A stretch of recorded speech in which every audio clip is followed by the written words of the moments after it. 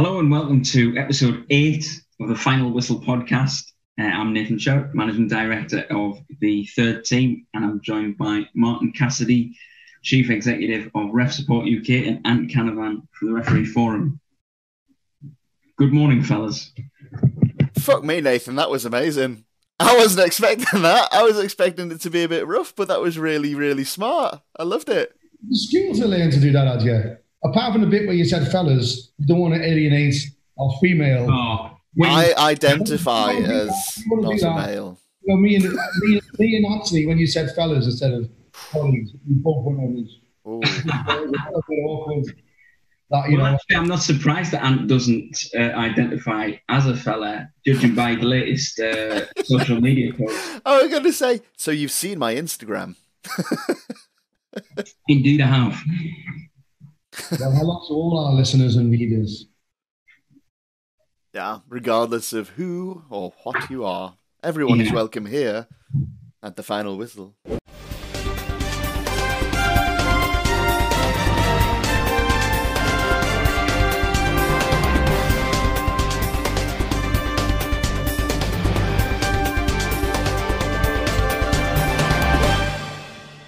Right, and I also want to apologise for losing me wag on the Satyam case last time. Some of the words I was using just came from the heart. I'm not going to apologise. I'm just not apologising if you're upset by it. I'm not apologising for saying it. So if anyone got upset by it, I'm sorry you're upset, but I'm not sorry for saying what I said. I think, more people got upset by what had happened rather than anyone's reaction to it, because completely justified losing your shit about that case. Martin, do you want to update everyone about it? Because the police have been involved now, and they said it's just a caution. Is that right? It's ridiculous, absolutely ridiculous. A couple of really good friends of mine who are either active police officers or retired police officers sort of put me straight saying, well, that this is sort of a judicial process, this is correct. You know, you're wrong in what you're saying because I'm saying this should happen, that should happen. But the people who were in the framework of the police have said that's sort of what happens. It tells me it's wrong. It's absolutely wrong, and it's okay saying, "Oh, that's the law. This is the judicial system," and the people are remorseful. So we say because they said they're sorry. We mitigate that. The FA doing what they've done and communicating with the chief exec of London FA. Well, I'm not. He's communicating with me. I've sent one email back. I'm going to talk to him because I'm just livid. I think London FA going ahead with the football discipline procedure allowed the Met Police to mitigate that 10-year ban. Now, if you take away the fact that the police said, "Oh, he was remorseful," he said he was sorry, and the 10-year ban, what else have they got to mitigate it? That was outrageous. And I think, how do you measure remorse? You want to mitigate it. How do you measure it? Is it like a meter that says, "Oh, he's really, really, really sorry, so we're not going to send him to the court"? Or, "Well, I'm not too sure if he's like a little bit sorry." So that to me is just ridiculous. And we said before in the past, David Ellery stole our thunder or tried to steal our thunder. Sorry, I'm back into Ellery again. But we wrote to him 3 years ago and said, we want the role of a match official designated as a vulnerable role. It gives you extra protection, similar to paramedics and traffic wardens, all these sort of people out sat in that vulnerable role position, as you can tell. Where if you strike or attack the referee, it's the same as those other occupations. Now, we've been told that's relatively easy to do. It's a figure of authority. When we went along with the Fernando Lopez case, I think the Telegraph got in touch with Mr. Ellery, and he said, "Oh, I've approached the relevant people to get a designation as a vulnerable role," like it was his idea, it was ours. So Mr. Ellery, it was in the BBC website yesterday, last year, where are we with that position?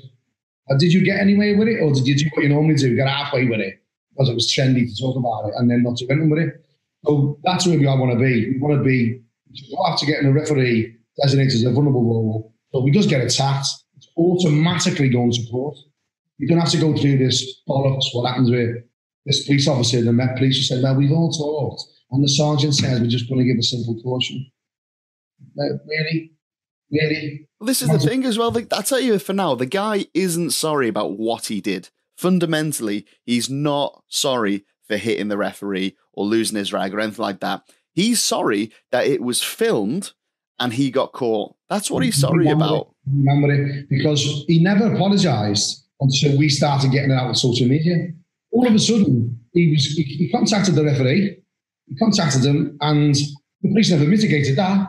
They never said, oh, he's contacted him and offered him money to pervade the cause of justice. Yeah. So not only have you got this stupid assault and crazy assault, you've got pervading the cause of justice. How can them with just a simple caution?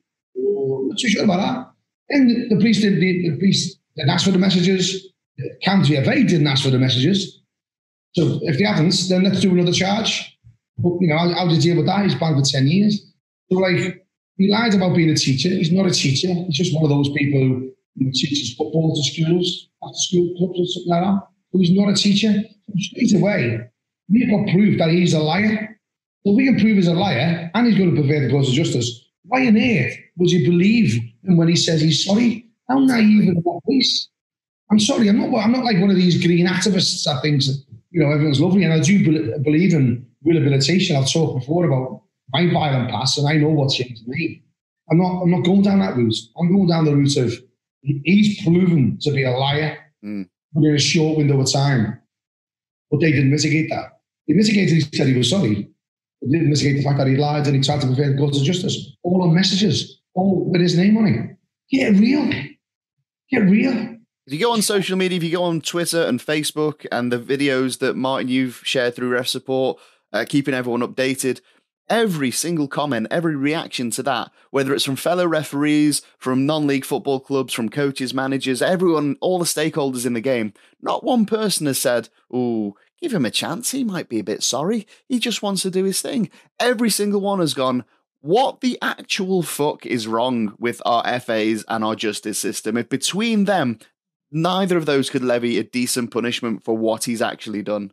10 years out of the game, fine. But it should be signed die. A simple caution, okay, fine. But it should be more. I'm not saying lock the guy up. I'm not saying go straight for custodial. But a caution. A caution's nothing. It's just really frustrating.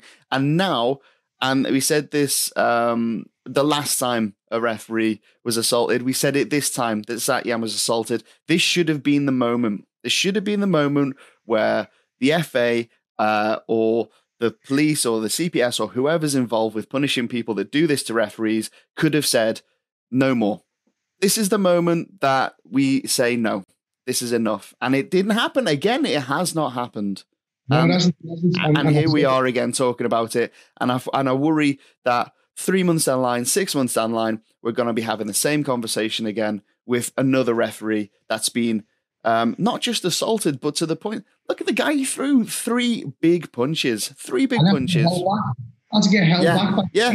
That's not remorse in my ass. Nah. Yeah, and I'm all, people say, the red mist comes over. I get all that. I talked about that last time. All the stuff I did, I never once thought of it in a police officer or a referee. Never. And way more violent stuff than that, unfortunately, in the previous younger life.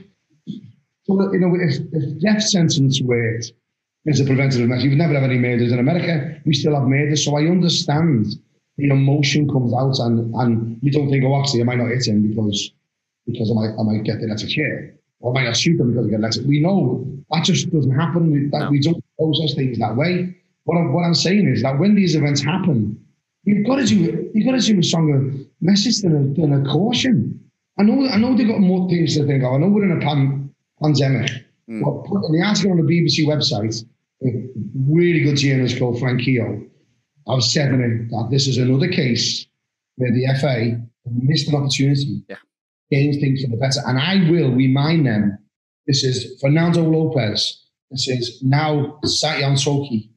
There's others you miss an opportunity here. And if heaven forbid someone gets murdered, I'm promised it, I've documented it. I'm going back to these people and I'm going to say, here's your chances. Yeah. You want to do something different and you could have prevented and made it a massive issue.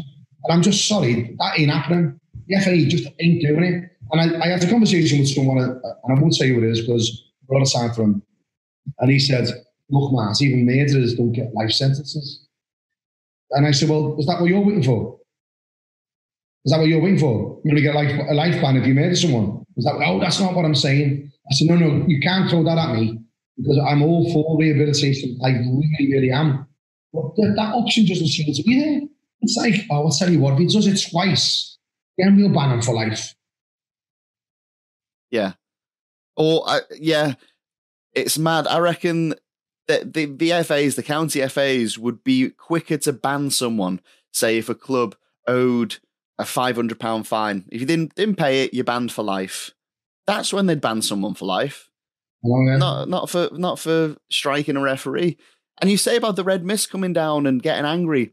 I think that's only reserved for cases where it's instigated by violence begets violence. The referee, I've said this before when we had Jorg Oppers on the show, it's the softest target on the pitch because the referee would never instigate violence. The referee will never fight back for the most part because for the majority of the referees, that's not our nature. That's not the kind of people that we are. And that's probably one of the reasons a lot of us go into refereeing is that's by our nature, we are arbiters, peacekeepers and all that sort of stuff. But my God, yeah, does it have to take a murder for this country, for the English FA, for the counties FAs to actually say, okay, we'll take this one seriously. We'll fundamentally change how things are done. That's what happened in Holland. That's what happened in Holland. The guy died and they changed it. Mate, there's always an answer. There's always an answer not to do something, but never an answer to do something. Never. But always remember there was another assault in the Spartan League where a referee got poked in the eye. The video looks as if the rest took his eye. But he poked him in the eye, his finger went in his eye. Now that player got a 140-day ban for that assault. He was in hospital, the ref. 140-day ban. 2 weeks later, someone on our page goes, I've just been banned for 160 days. We're not sending me yellow cards in. Oh, great. So what that says this is the point. Yeah. Here's your point. If there's more punishments for not earning the county FA money than they are from a referee getting assaulted, that's the message. It's there. It's there. And Simon Jordan, when I was on TalkSport, said, do you really think, why do you think the FA wouldn't want to, the county FA wouldn't want to address these issues properly? And it's because they don't want the real, how bad it is out there. It's my genuine, prove me wrong, they don't want body cameras because that will evidence how bad it is. And people are saying, well, if it's been this bad for so long, why haven't you done anything about it? And then also, what business wants to stem an income stream, particularly in a pandemic? Because, get fined money, don't they? None of the referees get any of that money. None of them. There was no monetary fine to this, actually. There's no monetary fine, it's just a ban for life because what I got told was, well, we're not going to get the money out of it because you banned them for life. Oh, brilliant. Brilliant. How weak does that make your discipline process then? So even if you did get fines, they'd probably, we'd give up because we're not going to get the money off them because you banned them for life. Well, no. Find another process that gets that money in, but that money goes to the referee. It goes to the victim here. Yeah. There's not £1 of any fine of the FA do that goes back to the referee. The one who gets the abuse, the one who gets the threats, the one who gets beat up. All that money stays in the county FA. Thank you very much. I'll have that. Oh, will you help us get more punishments? Oh, no. FA process. We'll have our money, though. We'll have our money.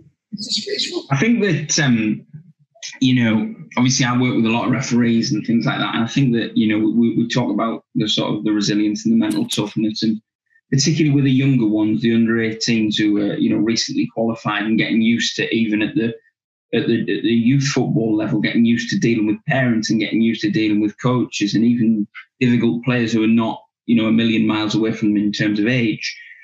I think that, we can prepare them until, the cows come home, and we can do some really good work in respect to that.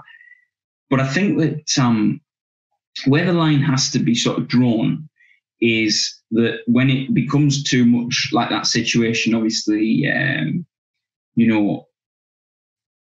all been, and now I'm talking about like adult football and things like that, but we've all been to a hostile venue, and we've all I'd look round and we've all been on our own. We've all thought, oh, could be a difficult game today, and we need to be careful because this could be tricky. So we've got to think about the way we manage it. And I think that's fine. But I think that when things do go to the point at which, you hear about it all the time, not just obviously the situation with Tatiam, but other situations where we're hearing about things like referees' cars being damaged, chase of the car damage, all that kind of thing. And I've had it myself, where people have made threats against you, I'll put your windows through and all that. I've had that, yeah. And I think that that's the point at which you say, right, I did everything I could. I was honest. I was decent. I didn't, obviously, as no referee does, go out to trip the players up, to trip myself up, to cause any problems, really. Just doing the job. And then you've got somebody either making threats, carrying out the threats, and then obviously in the case of Satyam, you've then got, a physical assault that's taken place. So I think that, we can do our preparation, we can change the way we manage situations to try and avoid this. But when it happens and it goes beyond our level of control and our sphere of control, and we get something happening like an assault, I think that's where I think we'd all expect, whatever there was, I think it was 32,000 registered referees last year. And I think if you asked every single one of them, they would all say that if it got to a point where something happened, either, we had a threat made, or somebody smashed our windows, or somebody punched us, that we would then expect the authorities above, whether it be the FA or the police, to then come in and say, yeah, actually, you did your best, and you don't deserve that. You're doing a job for us. Ultimately, we described as volunteers to the game, really, and people who are committed to doing the game. Sometimes we're doing 5-6 games a week. Players are not playing 5 or 6 games a week, and even more so since this virus. I know that a certain county FA in the north of England is down 60% on the referees that it had registered last season. So I think that tells you how indispensable to them we are, and how much they're relying on us. And so I think, to sort of move the conversation to another direction almost, I can go further and I can say there's some question marks over certain county FAs in this country, whether they are rightly or wrongly informing referees of when players or people who are associated to players, coaches in games have tested positive for the virus. And I'm not going to suggest for 1 minute that they're doing that just to keep referees active, so that referees don't have to take an enforced break to isolate. But it's quite possible that could be the case. So I think that we have to be really, really careful. We have to look after referees, because nobody is communicating these things to referees when it comes to the virus, and nobody's obviously protecting the referees in this situation either. No, there's not, because I had a conversation over the last couple of days with numerous referees getting in touch with us via social media or directly. Mobile, and my mobile's there for anyone to do. Anthony can put it up here if he wants. Yeah, definitely will. Probably, WhatsApp me, whatever. Give me some stuff. My phone number is here now. Right. Now, the protocol says the referees travel independently at level 4 and above, but the linos don't travel with the rest of the games. Arrive at the game, get a mask. If I'm going wrong in any of this, lads, but so far I'm right, aren't I? So far, linos don't travel together to the games. They've all got to wear masks when they get out the grounds and go and do the bit. And when they go to the changing rooms, they all shower together and they don't have to wear the masks. And you've just tripled the cost of it to the club. Yeah. The travel expenses. So not the best way to start this, post-pandemic football, when you're tripling the cost to the club. Someone will say, they average it out all year, or cash flow. Every penny counts at that level. Every penny counts, and they've got to get that money on the day. It's all cashless now, which is great. We've no problem with that at all. There's this little sort of elephant in the room where we're never top of the tree of concern, let's be honest. We are like, the necessary evil, we know that, we're all like with that. Well, that's never going to change. But when you've got people put us in this position and just sort of, and then was it at the beginning or the end of it, it says, oh, by the way, there's a disclaimer. If anything's go wrong, even though you follow this advice, it's still not our fault. There's a big disclaimer at the end of it. Literally, the bottom line is... And don't come knocking at our door. So read between the lines, you'll just see, we're not protected. Referees are not protected when it comes to this. You look at every game how close people get, and I think that's a great shout, Nathan. I never thought of it that way. I wonder if there's any games that happened since we come back and any of those players have been involved in that. We'll test the positive. No one's told the rest. Martin, I know there has. Yeah. I know of. I can think of 3 off the top of my head where he's a referee of the game. Where and one of those participants of that game tested positive for COVID, and no one saw the match visuals. Yeah. Oh, brilliant.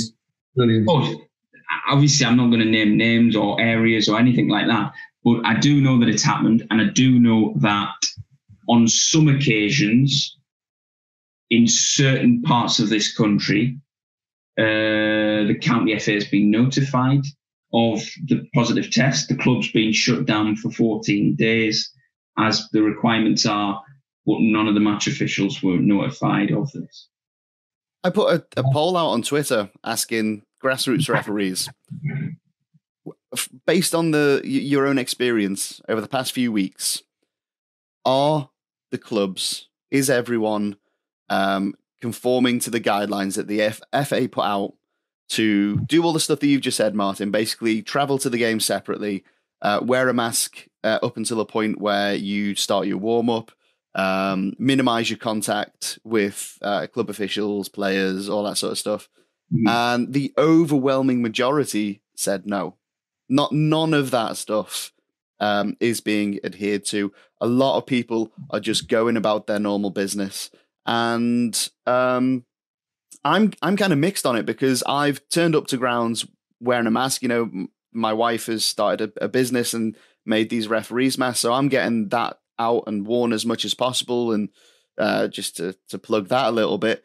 But I've turned up pre-season friendlies with other match officials who just don't have a mask. That was never a consideration. I say, you've got to wear one. Yeah, I know I've got to wear one, but who's going to punish me if I don't? And that's an attitude of, it's doing the right thing because you should, or doing the right thing because if you don't, you will get punished. And it looks like the vast majority kind of leaning into what's going to happen if I don't follow these guidelines, which is, as the referees, we should be the ones that are saying, look, we've got these list of rules. This is what we should be doing. It's not happening. Bottom line is, it's not really happening. The bottom line is, though, if you're a referee who's doing that, then more fool you, because ultimately you're looking to try and mitigate your own risk of obviously catching it, which nobody wants. So yeah. I think that's a big problem. But what I will say is, and this is through my own personal experience, and I make no apology for this being my experience, it's just what I've experienced being out there, is in the women's game, this is taken far more seriously. And in the women's game, measures are much more stringent and things are put in place much more. And I'm not aware of any clubs in the women's game in my area in particular that have actually been shut down. But I'll tell you something, half the Northern League has been, I'd be surprised if the majority of the Northern League Division 1 and 2 in the North East have not had at least one game called off because either one of their players or an opposing player has tested positive. The majority of the teams have lost at least one fixture now out of those two divisions. And it just really hasn't happened in the women's game. In the women's game, they've done the how do you call it? Is it track and trace? They've done that really, really well. They've been religious on that. They've got the details. Everybody knows everything. all the procedures and everything's been followed properly. And I think it comes back to, we've talked about it with prostate cancer, testicular cancer, men not getting checked and all that from long ago, long before this pandemic. And I think it comes back to that whole male bravado thing about, it doesn't matter. And I think that it's something that needs to be challenged, because actually it is something that, is a big, big threat to everybody, not just men, not just women, not just whatever. So I think that it needs to be taken seriously. And in my experience, it is the female game, which is the one we should be looking to. Well, certainly in my area anyway, because they are leading the way in terms of following the procedures properly, taking proper precautions. I'm not saying that there's men's teams that are not taking precautions. I'm just saying that in my experience, I haven't come across a women's team that hasn't taken it. Whereas, you see a lot of precautions that are not being taken by men's teams. So it's very, very difficult. You've got me thinking here, really. Let's look at the other arguments. Have there been any referees that's tested positive and has refereed the game and no one's told the teams? Would you bet against that? I bet. No, I'd say that the likelihood is that, yeah, a referee has refereed whilst asymptomatic. Well, fucking hell. Yeah, I agree. I agree with what you're saying, though, and because the thing is, that's one of the things that I was thinking just last week. I was thinking I've been involved in games with so many of these teams that play against other teams where people are testing positive, and it's all around the Northern League in particular, where I've obviously done a few games at the start of this season, and then also the other leagues below that where I've been active, and Sunday morning leagues as well. That, I think that what we seem to be learning from this virus is that generally the fitter and the healthier don't tend to feel things as much. And I like to think that I'm quite fit and healthy. So have I had it within my system? And do I not know about it? And have I not known about it? And have I been going out and refereeing games? Is a concern in my mind, but I can't go and get a test. And nor should I get a test, particularly with the constraints on that at the moment, if I'm not feeling anything. So yeah, it is a concern for me that I'm carrying it and I don't know. But I'm sure that it is for you as well. Yeah, it's, we just knows a nurse. The wife is a social worker. The wife has shields because he was diagnosed with cancer 12 years ago. So it's always in my head, if I'm honest. And then when you hear that, when you go and look at that, even when you were talking, mate, I was thinking, you do like a pyramid. We just don't know how big it's going to get for us, do we? We don't know how us refereeing a game and then go to 22 players plus the subs. And the next 22 players that they sing and all their families. When you really think about it, what a nightmare. Yeah. It's for everybody, for people in authority, people in the NHS, people in the FA, it's an absolute nightmare for us all. That doesn't mean we just should really just be sensible, do the basics right, and just try to protect each other as well as yourself. And it's just, I believe sometimes that people would say, oh, well, I might win because I should do. It's like when people do, major off at tangents here. It's like when people referee when there's an assessor there. So when there isn't an assessor there, if people say, oh my God, someone might see me, I'm going to put my mask on. Yeah. Don't put it on for the fact that, listen, the reason we need to put your mask on is that we don't want your action to kill someone or that someone else's actions kill you. Yeah. That's what it's like. It's that sort of like, oh, I just want to look like I'm doing it rather than I really believe in doing this. This is the right thing to do. Well, there's an analogy about shopping carts, isn't there? If when you finish your shopping, are you the kind of person that just leaves your shopping cart because there's no repercussions, there's no punishment for leaving your shopping cart there, but you know that not taking it back to where they're all stored is the right thing to do? Or do you make that extra effort and do the right thing by returning your shopping cart back to where it should go? There's no reward and there's no punishment. There's literally no benefit or no negative effect. It's based entirely upon one's own morality of, do I do the right thing to do just because it's the right thing to do? Yeah. It's mad, isn't it? We brought COVID into a shopping trolley and to assessors and observers, isn't it? I think there's only us two that could do that, isn't it? I think it's something we'll probably touch on again, but I wouldn't mind moving on to another subject really, is what we're glad to announce, all three of us, that we're going to be offering prizes on our blog with Umbro through a deal we've done with Umbro and a distributor called The Logo Works. But what we're going to do is we're going to give away every episode. We'll see what way it goes. A full Umbro kit with the FA badge on. No hashtag love the whistle, because some knobheads seem to think that having a hashtag on your kit is really dangerous. So we can't put hashtag love the whistle. I don't think you can call them knobheads. Oh no, you definitely can. Because in my head there, I've just imagined this board meeting going, yeah, lads, about these kits can't have hashtags on them. And he's probably, everyone's gone, fucking, that's a really good idea. And someone goes, excuse me, let me just check with the knobhead department.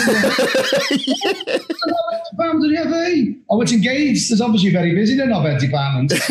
Oh, wait.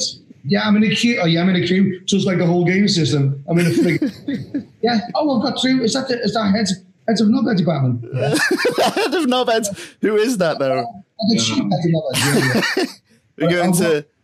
Can we have a hashtag on our kit of the whistle? But sorry, well, you can't have a hashtag. Why? No. You're not going to tell me why? All right, lads. Sorry, no hashtag. We've checked with NAR, with knobhead assistant referee.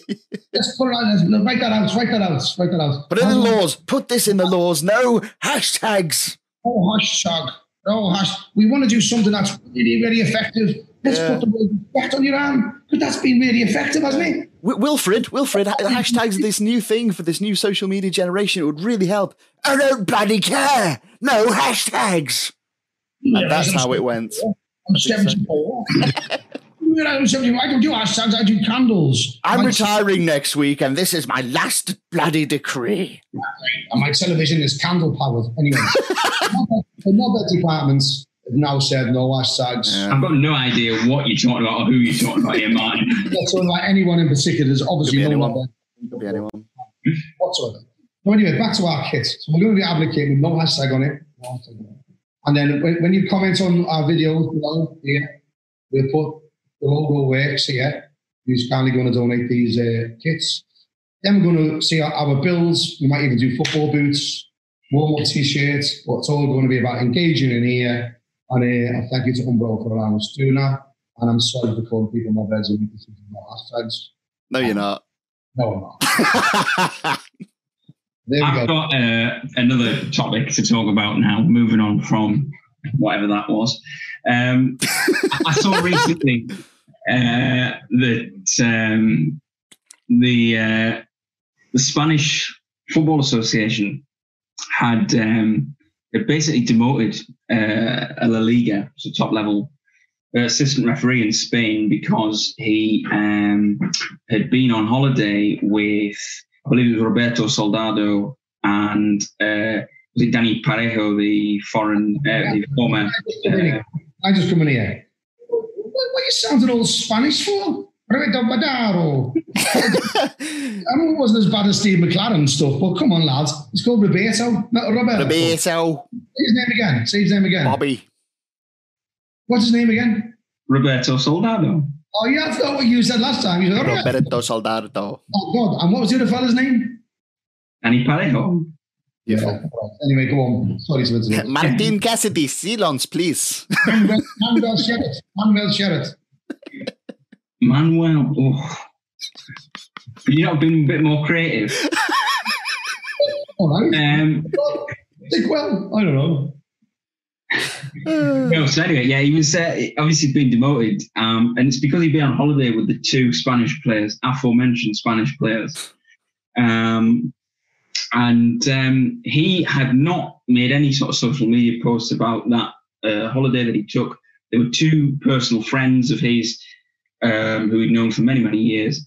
And I think his wife did post a picture with the wives of the players as well, you know, sort of always been within a social circle, always been friends, you know, everybody has family friends and close friends and so on. And he's actually been demoted for that. And he didn't personally make any sort of public images or anything like that around this holiday. It was just a holiday with some friends, private thing, and his wife put some pictures on where the couples were together, and he's being demoted for that. And I think that's grossly unfair. But it's also deeply concerned for someone like me, because I've got 3 or 4 friends who are professional footballers, and one of which played over 20 games in the Championship last season, one of my good friends. And it concerns me that by me having a friend, well, basically a friendly relationship with someone who I've known since we were at school together, and we played boys football together, youth football together about 10, 15 years ago, that now if I was to climb the ladder and become, either a football league official or a championship official, that I couldn't go on holiday with that person because of a friendship that I've had since we were children. It seems grossly unfair. It seems grossly disproportionate, the punishment. And I just really wonder what you guys thought of that. It fits perfectly into the narrative of that the authorities don't want refs to get on with players. They don't. Right back to what I said. If players and refs get on right across the whole world, they're not going to get money for yellow cards, are they? Everyone's going to respect each other. They're not going to get it. So I bet you the amount of yellow cards would plummet if everyone got on.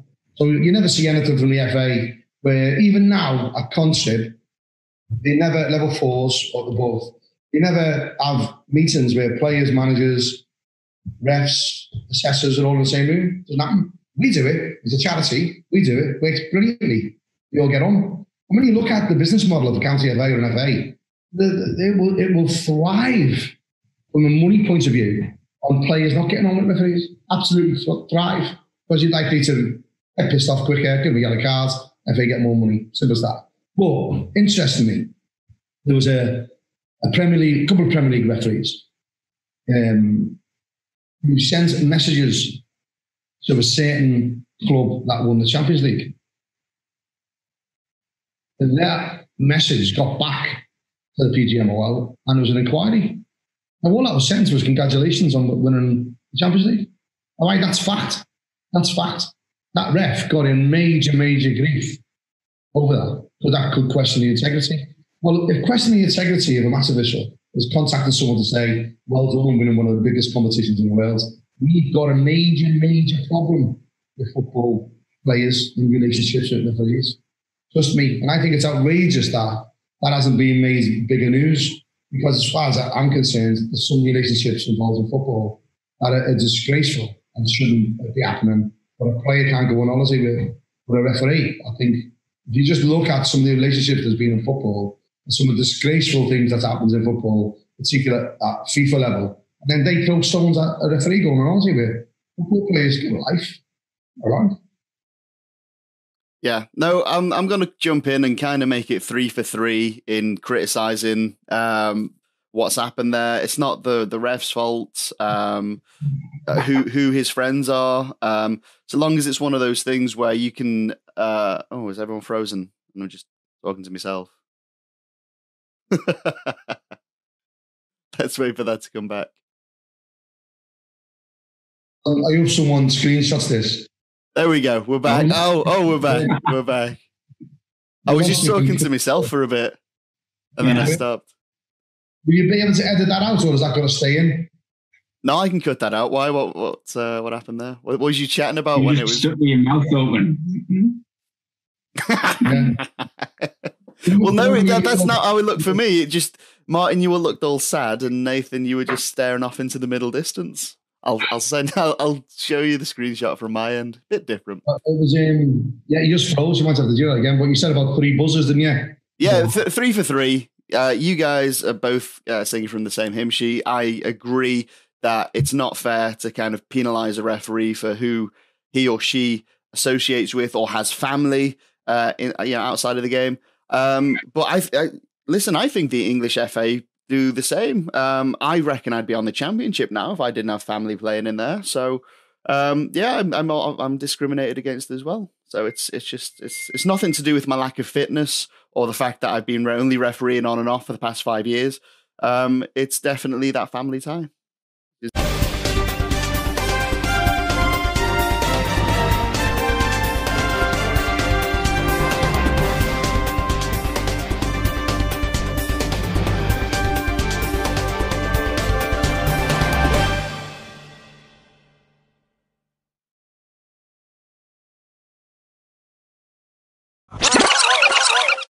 we started recording again yet, mate, or not? Still, I didn't stop. I've just had to use a mobile hotspot because my actual house internet just dropped off. So all that stuff me and Nathan were talking about was recorded? No, none of it was. Good. Oh. Good, because we did something that we shouldn't have done. If you gentlemen want to start an OnlyFans as an extra source of income, that's on you. That's great. I'm tuning into that to see me and me buff.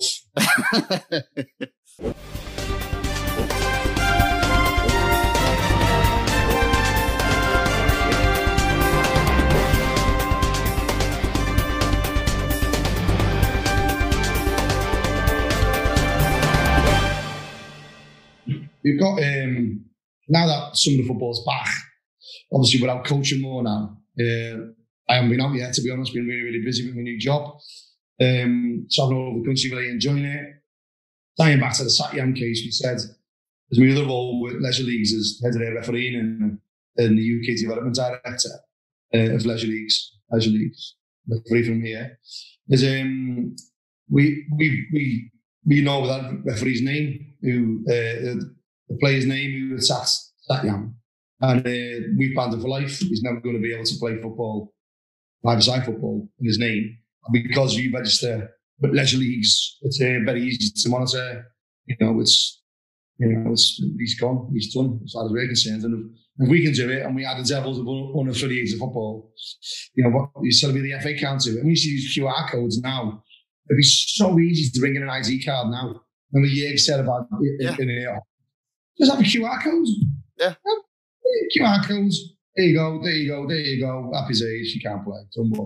This is the thing. Everyone was saying, oh, it can't be done. It's a logistical nightmare. It's this, it's that. So many excuses for why it was impossible. But like with so many things during this pandemic, having so many of the workforce work from home, can't do it. It's impossible. Everyone's got to come into the office. Suddenly, you can have 90% of your workforce working from home. In the exact same way, you can now have every single player registered for track and trace.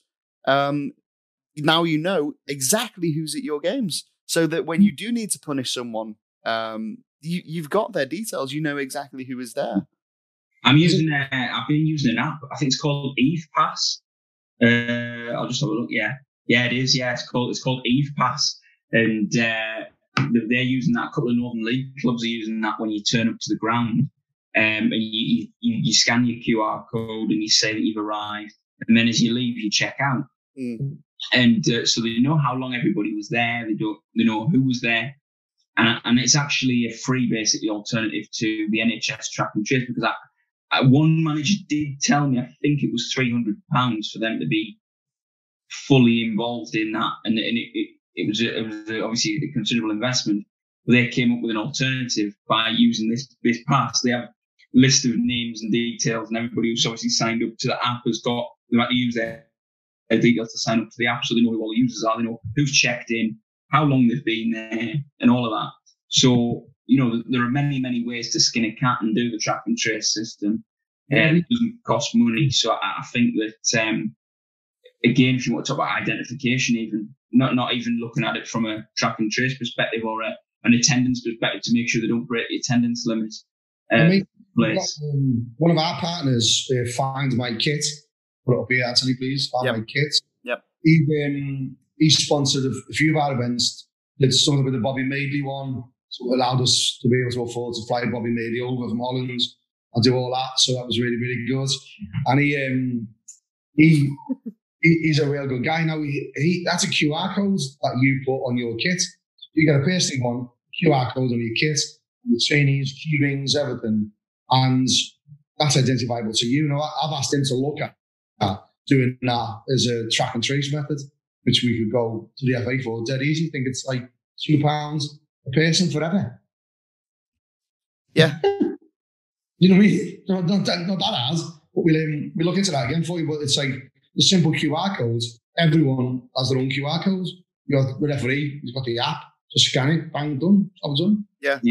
There's such a scope for to send everything digital, team sheets, match payments, discipline reports. This is the perfect scenario to have that funded, developed, and launched from grassroots right the way up. Better for the environment as well, and yeah, absolutely, it is. Yeah, not using loads of paper. Well, everyone's going on about the cost of bringing something like this in, but that cost over time would be mitigated against the costs of the current system. Once the app is made and developed, it doesn't take that much to just maintain. No, and it'd be a safer game, wouldn't it? Yeah, 100% would. Safer game, and I think, but the F word now that we're able to use with the FA is funding. Yeah, that's the futsal. You know, just the leaked documents. Obviously, we have to get it confirmed that they're going to basically kill futsal, and the national teams are being disbanded, and the coaches all at the moment not confirmed by the FA, but a leaked document in the Daily Telegraph yesterday. Flash that up if you want so as well, saying that they're going to, because of the funding and cuts, they got to give back, and they're going to announce these redundancies. I don't know if anyone's being made redundant at the FA referees departments. It would be our general concern, but I'm sure there's a few people in there that shouldn't be in place, so maybe they will go, but that's personal opinion. I think we've got a couple of really good referees as well at futsal FIFA. I'm talking about here, Martin, and I know that there's one in Nottinghamshire that's a particularly top. Yeah, really. Yeah, you got one in the Northwest. You got Peter Nurse, chairman of the St Helens RA. Yeah.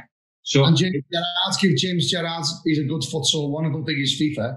I think James Gerrard, good lad, who went down to Holland's Open. Yeah, I remember that lad. Yeah. If we're killing the refs opportunities to do games, that I mean, obviously, this is what you've just said there about this leaked document. It's total news to me. I didn't know anything about that.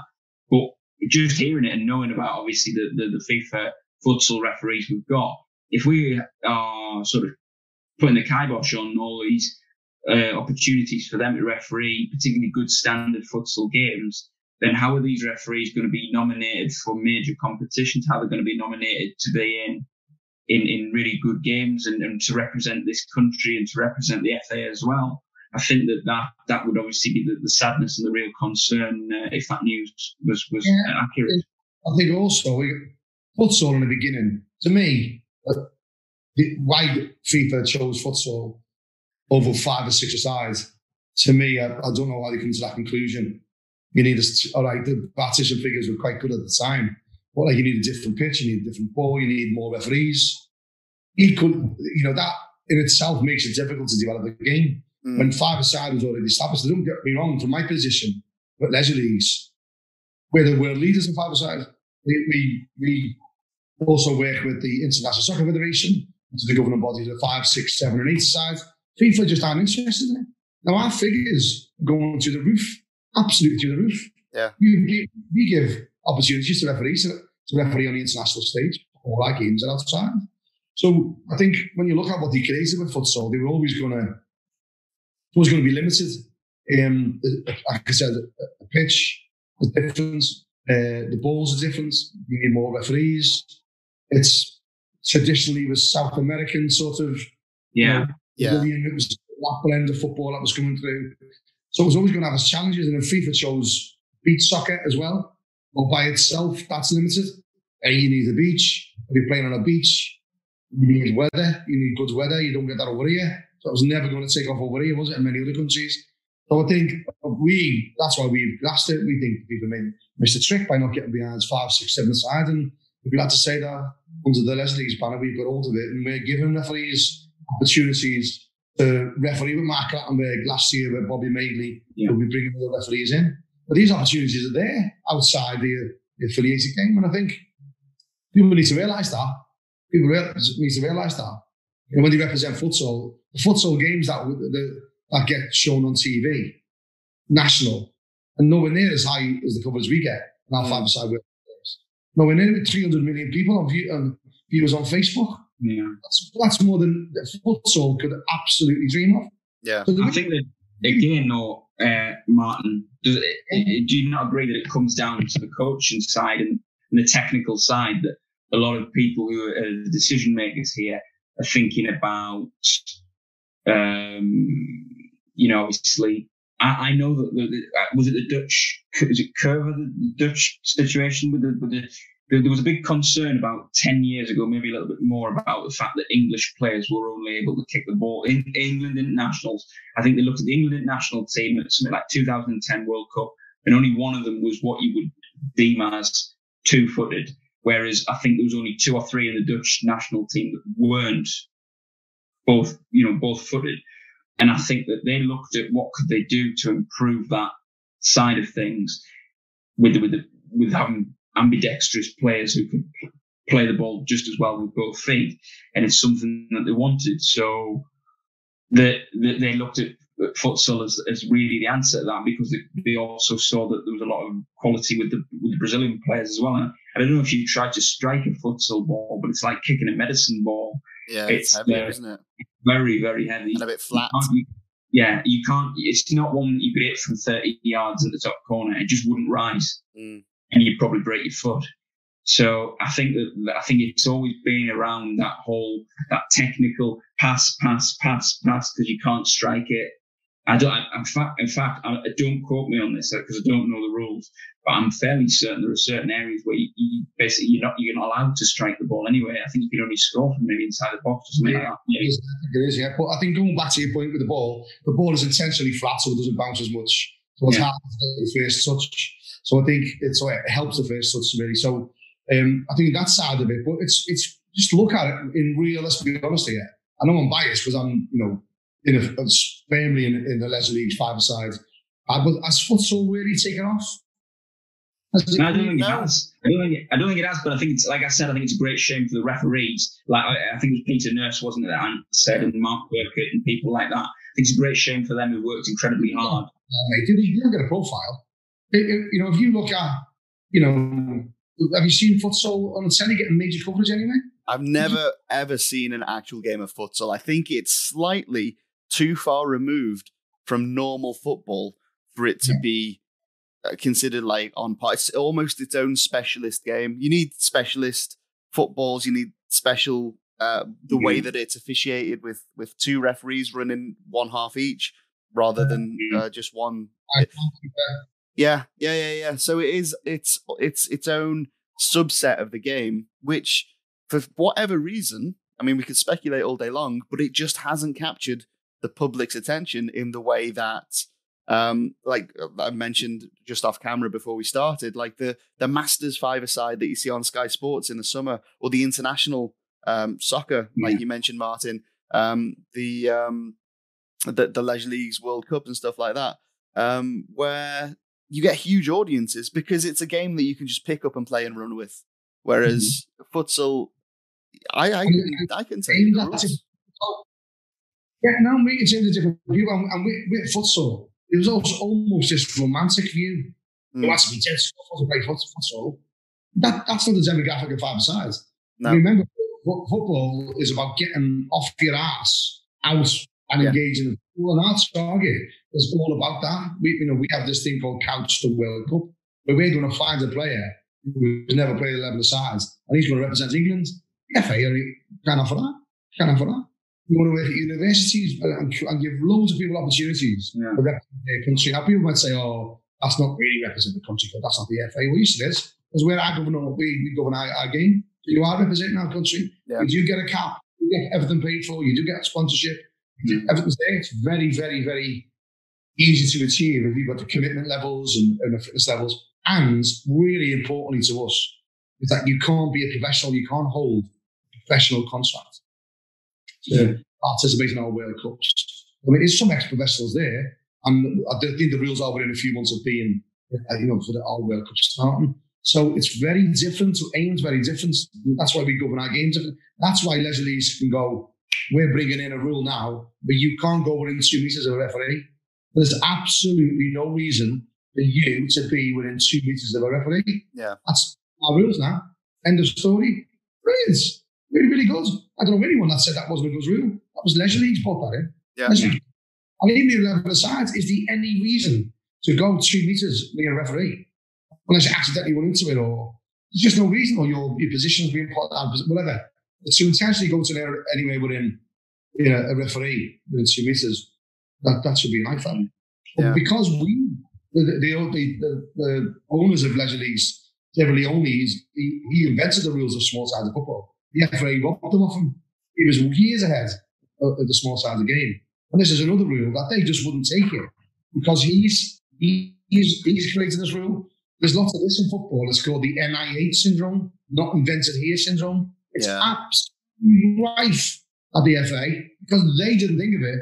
We ain't got to introduce it. We might leave it a couple of years and reinvent it and say it's our idea, like they did with the vulnerable role. So I think when you look at Leisure Leagues and just set out the politics of it and what they've created as a product, a world product, it's brilliant. And to see futsal failing like this, now it's going to get worse because of the funding, which is a terrible, terrible shame. I know, like we said, we know some great referees involved in futsal. Yeah. I know some great footballers involved in football. Great opportunity, but they never got behind 5, 6, 7 sides. And now the biggest problem is Leisure Leagues who aren't affiliated. Well, this is the thing I was going to say. If you have to prop up your small-sided game with anywhere between 33 and 75 million pounds per season, because that's the numbers that this article said was going to be withdrawn over the next, was it 3 to 5 years? They're going to claw back that money that would have gone to futsal. That is a crazy amount of money to throw at something that has very, very little popularity. I mean, I know it's come from a kind of international futsal is, like you say, big in South America or here or there or wherever. But in terms of this country, it's not. And for it to receive that level of funding when there are 11-a-side teams now that are going to struggle just to survive through this pandemic, it may be you kind of got to let futsal just die off a bit and find its own natural standing within the world of football.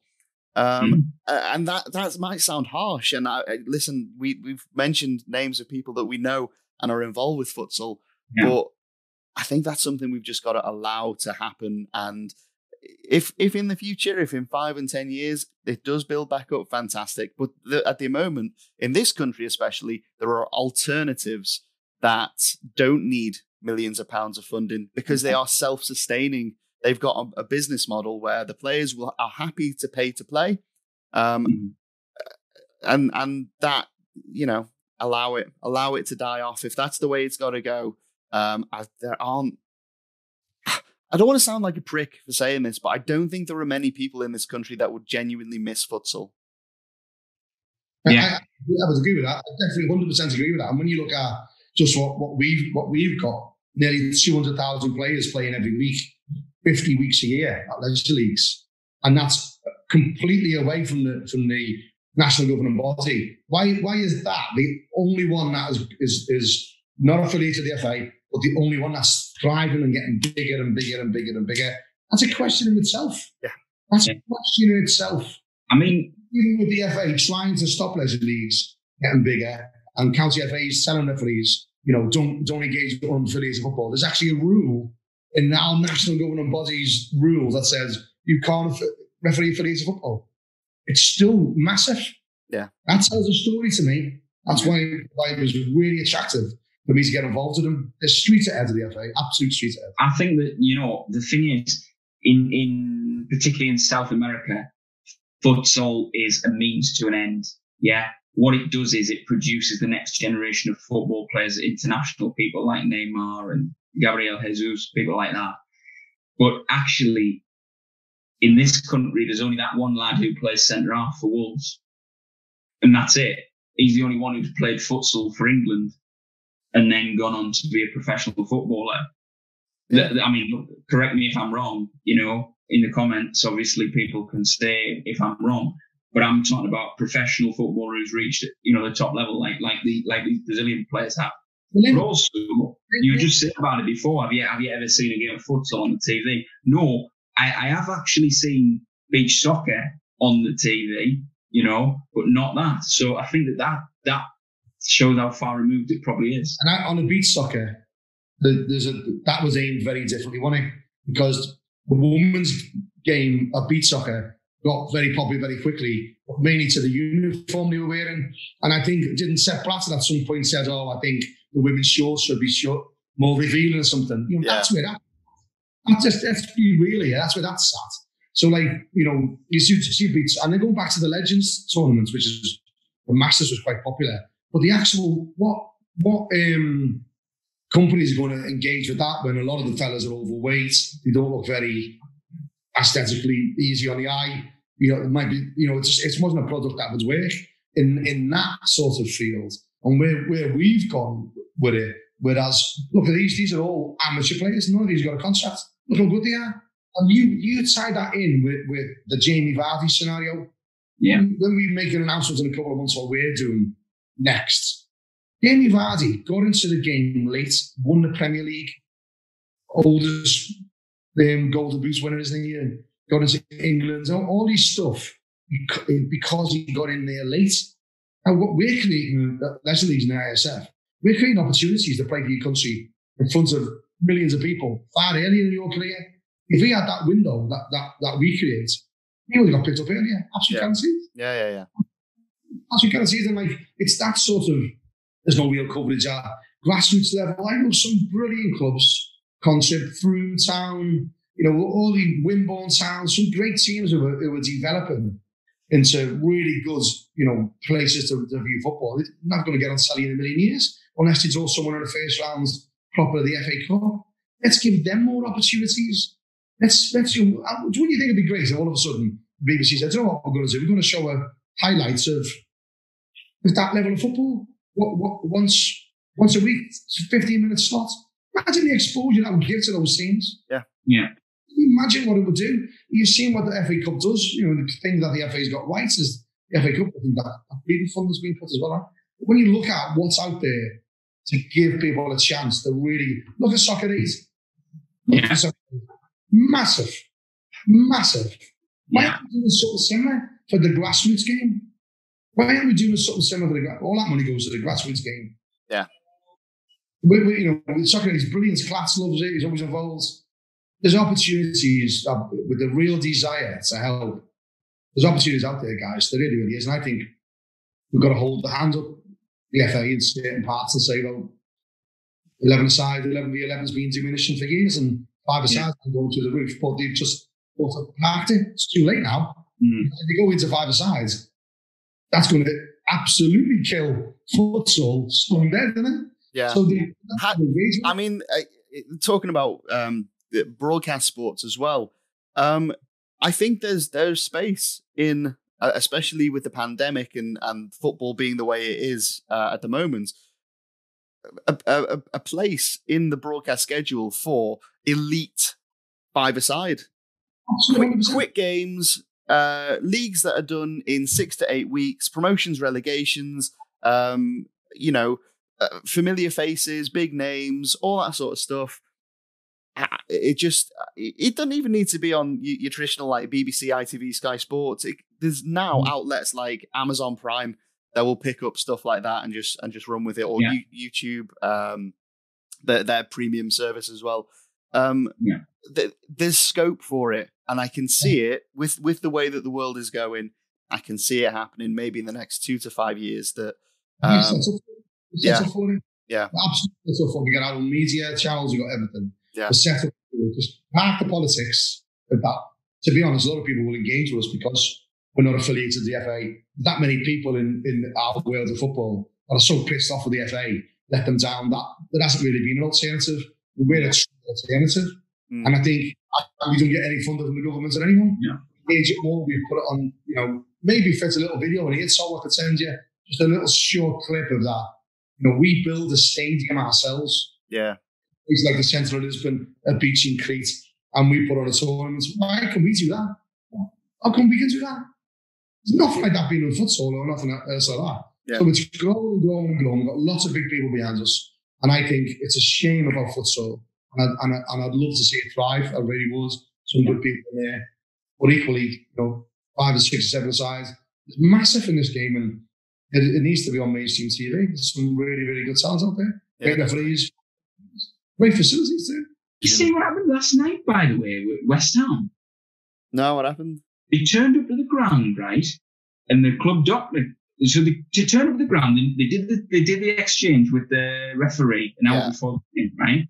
They started the warm up, and the club doctor came out and said, "Them two players are positive, and the gaffer's positive. You need to get them out of the stadium now." This was about 45 minutes before kickoff. Seriously, I'm not joking. This happened. This was at West Ham London Stadium last night. They were playing Hull City, and they only found out 45 minutes before the game kicked off that the two players and the manager were positive. And the two players and the manager were just knocking about with everyone in that stadium at that point. Yeah, and they'd already named the team with the two players in it, starting 11, and the manager, obviously, David Moyes, was there as well, and he's got it. Wow. Are we recording? Yeah. Didn't. Oh yeah, I'll go back in again. Yeah, I'll edit it to look all smooth and shit. So, and you just want to say, yeah, sorry to keep you guys on edge for so long. But I was just going to mention the whole Keith Stroud news article that happened. So Keith Stroud is starting a game of football. As you have, the match ball is on a little podium. As he comes out, picks up the match ball, gives it a kiss, and then marches out to start the game. And this caused uproar in the Daily Telegraph and the Mail and stuff like that, saying referees, or this particular referee, in the era of COVID, shouldn't be kissing the match ball because it's an undue, unnecessary risk that the referee's got COVID and now all these players are going to be kicking this ball and they're all going to get COVID as well. Yeah. In reality, you're not going to get COVID really from a match ball. You're more likely to get it from being this close to an opponent or to a match official. If you're getting in their face, they get in your face, for whatever reason. Yeah. It was just a story, and it almost is building on the back of COVID hysteria. I know that we've mentioned COVID not being taken seriously at all, but we've got to also temper that with, let's not get hysterical about COVID and put up all these shields and stuff around us. We need to still kind of have a semblance of normality. Yeah. There needs to be a balance between where we're seeing teams not taking it seriously at all, and we're seeing the press reaction of going completely over the top and saying, this is an example of a referee, they're basically saying he's spreading COVID by kissing the match ball. It's not. It's crazy. Well, it's actually funny you should say that, Anne, because I know that Martin's friend, Lee Probert, when he was refereeing, he always used to kiss, I think it was the ring finger of his hand. Yeah. And I know that obviously that was probably, well, you could ask him about it, but that was probably a ritual thing to people who were very close to him and very special to him. I know you used to have a look to the sky as well, obviously. Yeah. So there are things that referees do, and obviously we all know that as referees we want things to fall fairly for us, so that we don't end up in difficult situations and things like that. So I do think that there's a little bit of that. But yes, I do think that, could he have done something that was maybe a little bit more for himself, almost like you said, like kissing the ring or the bit of the sky or whatever? Was there another way he could have done that just to deflect attention? Because as we know, as referees, we're leading the teams out the tunnel. So obviously that game was live on Sky Friday night, and it was going to be right in his face, the camera, and it's something that, as referees, we always think about. When we think about set pieces, we put ourselves in positions to prevent us being blocked off a key incident. Every position we take on the pitch is within the idea that we will be able to see anything that may happen, and so and that's foresight. So to not have the foresight to think, well, there's going to be a camera in my face, I'm leading the teams out because we're live on Sky. It's Friday night, it's the first game of the season. I think, unfortunately for Keith, it might have just been a little bit better for him not to do that because what people are like. Mate, here's my take on this. What a stupid thing to do. And I know Stouty. I've said to you before, when I retired, he was one of the first to send me a really nice message. The first ever Football League line was with Stouty. A top man. A lot of time for Stouty, but come on, lads. And sometimes I get a little bit annoyed with these little things that referees do. They're just like players, aren't we? Some of us put our socks on first, and then our right sock and our left sock always. And I had certain little things like that. But I stopped doing it because no matter what I did there, I'd have a crap game. And then the next game, I'd start doing it again, thinking, well, that never worked last time, did it? So why am I doing it? So I got out of it. And Stouty, let's be honest, Stouty's have dropped some big mistakes in the past. And kissing the ball then didn't help him, did it? You know what I mean? And then to kiss it in a COVID environment was just stupid. It was just stupid. Even if he pretended to kiss it, it's not the actual fact of doing it, like So said. I didn't like they could spread anything. It's the image. It's the perception. Just why? Why not think he's a clever man, Stouty? Like that, doing that. Maybe put the picture up that was there. Look, that was just stupid, that. That was just amazing. And I don't know if maybe it's last season he thought, oh, well, sorry, I always do it, so I don't know. He probably, in with the amount of testing that's going on, he probably thought, along with everyone else involved in the game that day, well, I've been tested for COVID. I'm not positive. No one else is positive. So I do it all the time anyway. What's the difference today? Good thing that way, but look what we just said about David Moyes and West Ham. Well, yeah, West Ham. Moyes and the two players there. 45 minutes before kickoff. Oh, positive. Just imagine the other side. This is why it's stupid to do it. Just imagine if he is positive and there's a picture of him kicking that ball and someone else in that game gets it. You couldn't prove it never come from him. It's true. Look at the liability there. I just unnecessary gamble to 6,000. You're not like that, mate. It's a clever lad, and I just don't know why he did it. I just don't know why. We don't need to give people bullets to fire us. Taking them in the pandemic live on telly. Why give someone a bullet to fire us? Yeah. It's all referees. You don't want to be the centre of attention. You always want to be, he's just experienced massively. Trust me, that was a stupid thing to do, mate. Yeah. I mean, I'm just thinking about referees and taking criticism. I'm thinking about you two from the Merseyside area. Your distinguished colleague, Mike Dean, also caught a bit of criticism with a camera really close to an incident just this weekend, just past Everton against West Brom at Goodison Park. I read an interesting article actually yesterday. Not saying I agree, not saying I disagree. It was in the Mail from Martin Samuels. And he's clearly a big kind of ally for referees with the tone of the article, certainly. I've not read any of his previous stuff on referees, but the tone of the article is very much in support of officials. And I think he made some interesting points with regard to, yes, Mike Dean did say, he said, go away, you shouldn't be here now.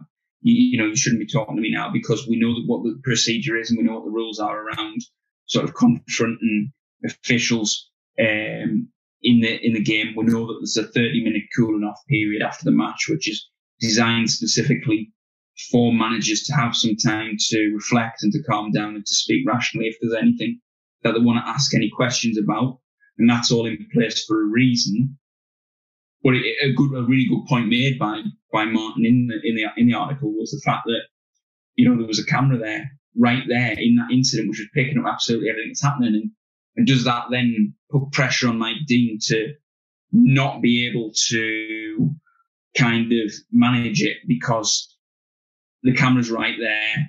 He needs to be seen to be doing the right thing, which I thought was a really interesting point. But what didn't surprise me was what Martin said with regard to the noises made by the two pundits, one of which I know was Joe Cole. I don't recall the other one. It might have been Jermaine Genius,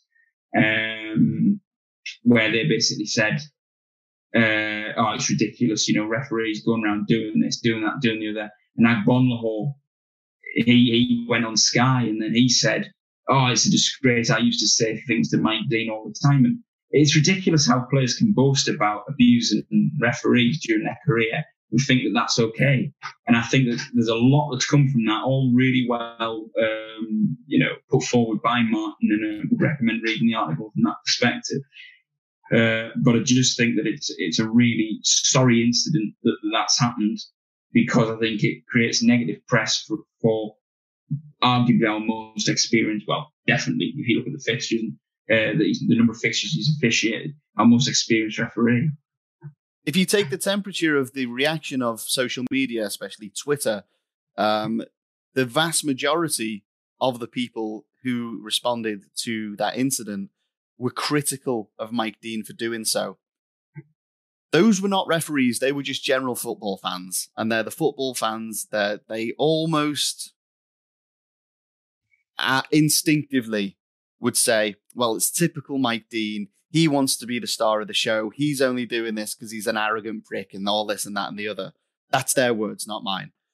Yeah. The referees and Martin Samuel 100% backed up this as saying, fair play, Mike Dean. That is exactly what you should have done in that situation. And I agree. That's my point. He did exactly what he should have done. And I don't think he would have done it differently had there been a crowd full of people. I think if Bilic had come up to him in any circumstance and done those actions, Mike Dean would have shown him the red card, because it was the right thing to do. Bilic was going.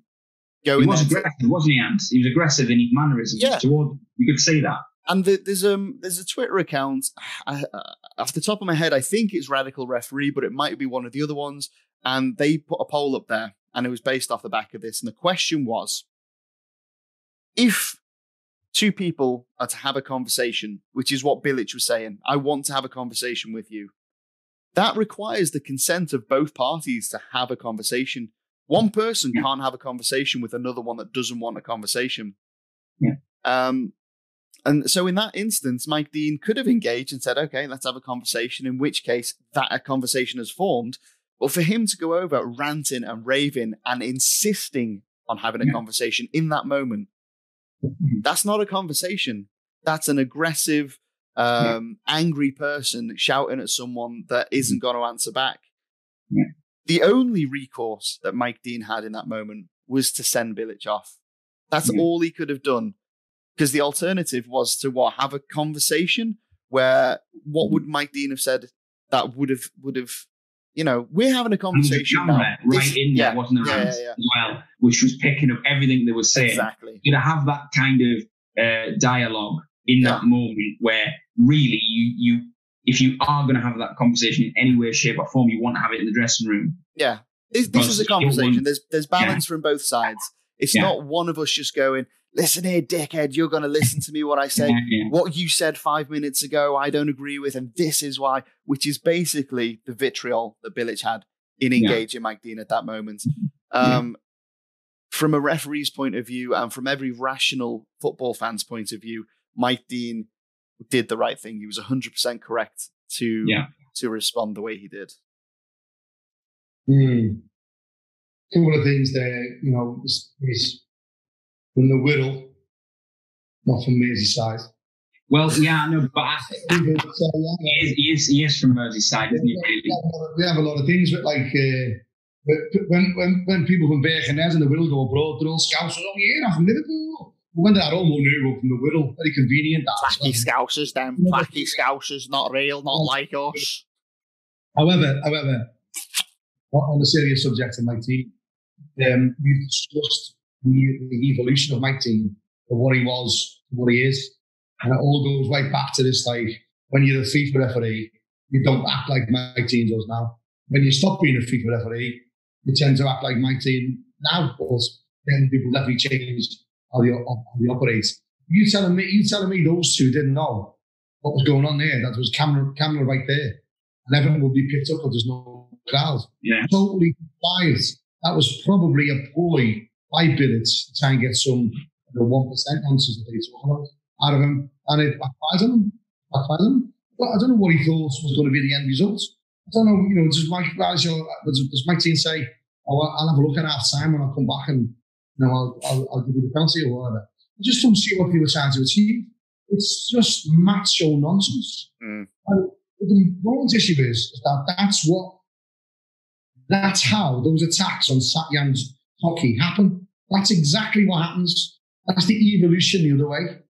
People look at that and think, yeah, I can do that. But I'm going to do that to someone who's on a pitch in the central London with no police officers. Might just happen to have a camera. Might, maybe. Totally different beast. That sort of thing there that he did, that's, I believe, truly believe, that is the beginning of the evolution of someone getting assaulted at grassroots level. Because the game evolves, it gets worse. I did a blog on it, maybe put a link up, called The Evolution of Crime. People would steal the back of a car, a bit of sign on the back, Vauxhall or Volkswagen. The Beastie Boys had the Volkswagen sign around here. Those who don't remember the Beastie Boys, they come on the back of the car, and I know people who have them on the bedroom door, all different type of ones, just collect them, and no one said anything. And then when you take the sign off the back of the boot, you open the boot and you rob the tools, and then you open the car door, and you take the radio, and then before you know it, you're taking the car, you have a car crash, you kill innocent bystanders. Now, people might say that's dramatic, but that's my blog describes that. Going at someone in the face on a pitch like that, like Bilic did, is taking a sign off the back of the car. The carrying it on afterwards on social media is taking the tools out of the boot of the car and selling them. The starting on you in the car park and threatening you is taking a radio and punching you and kicking your head in is the car crash.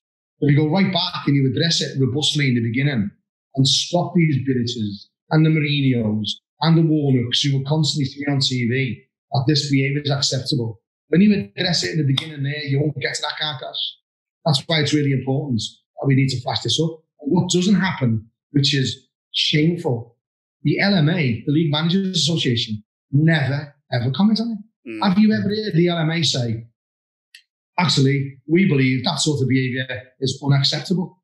You hear the PFA come out and say things about various, never hear the LMA come out.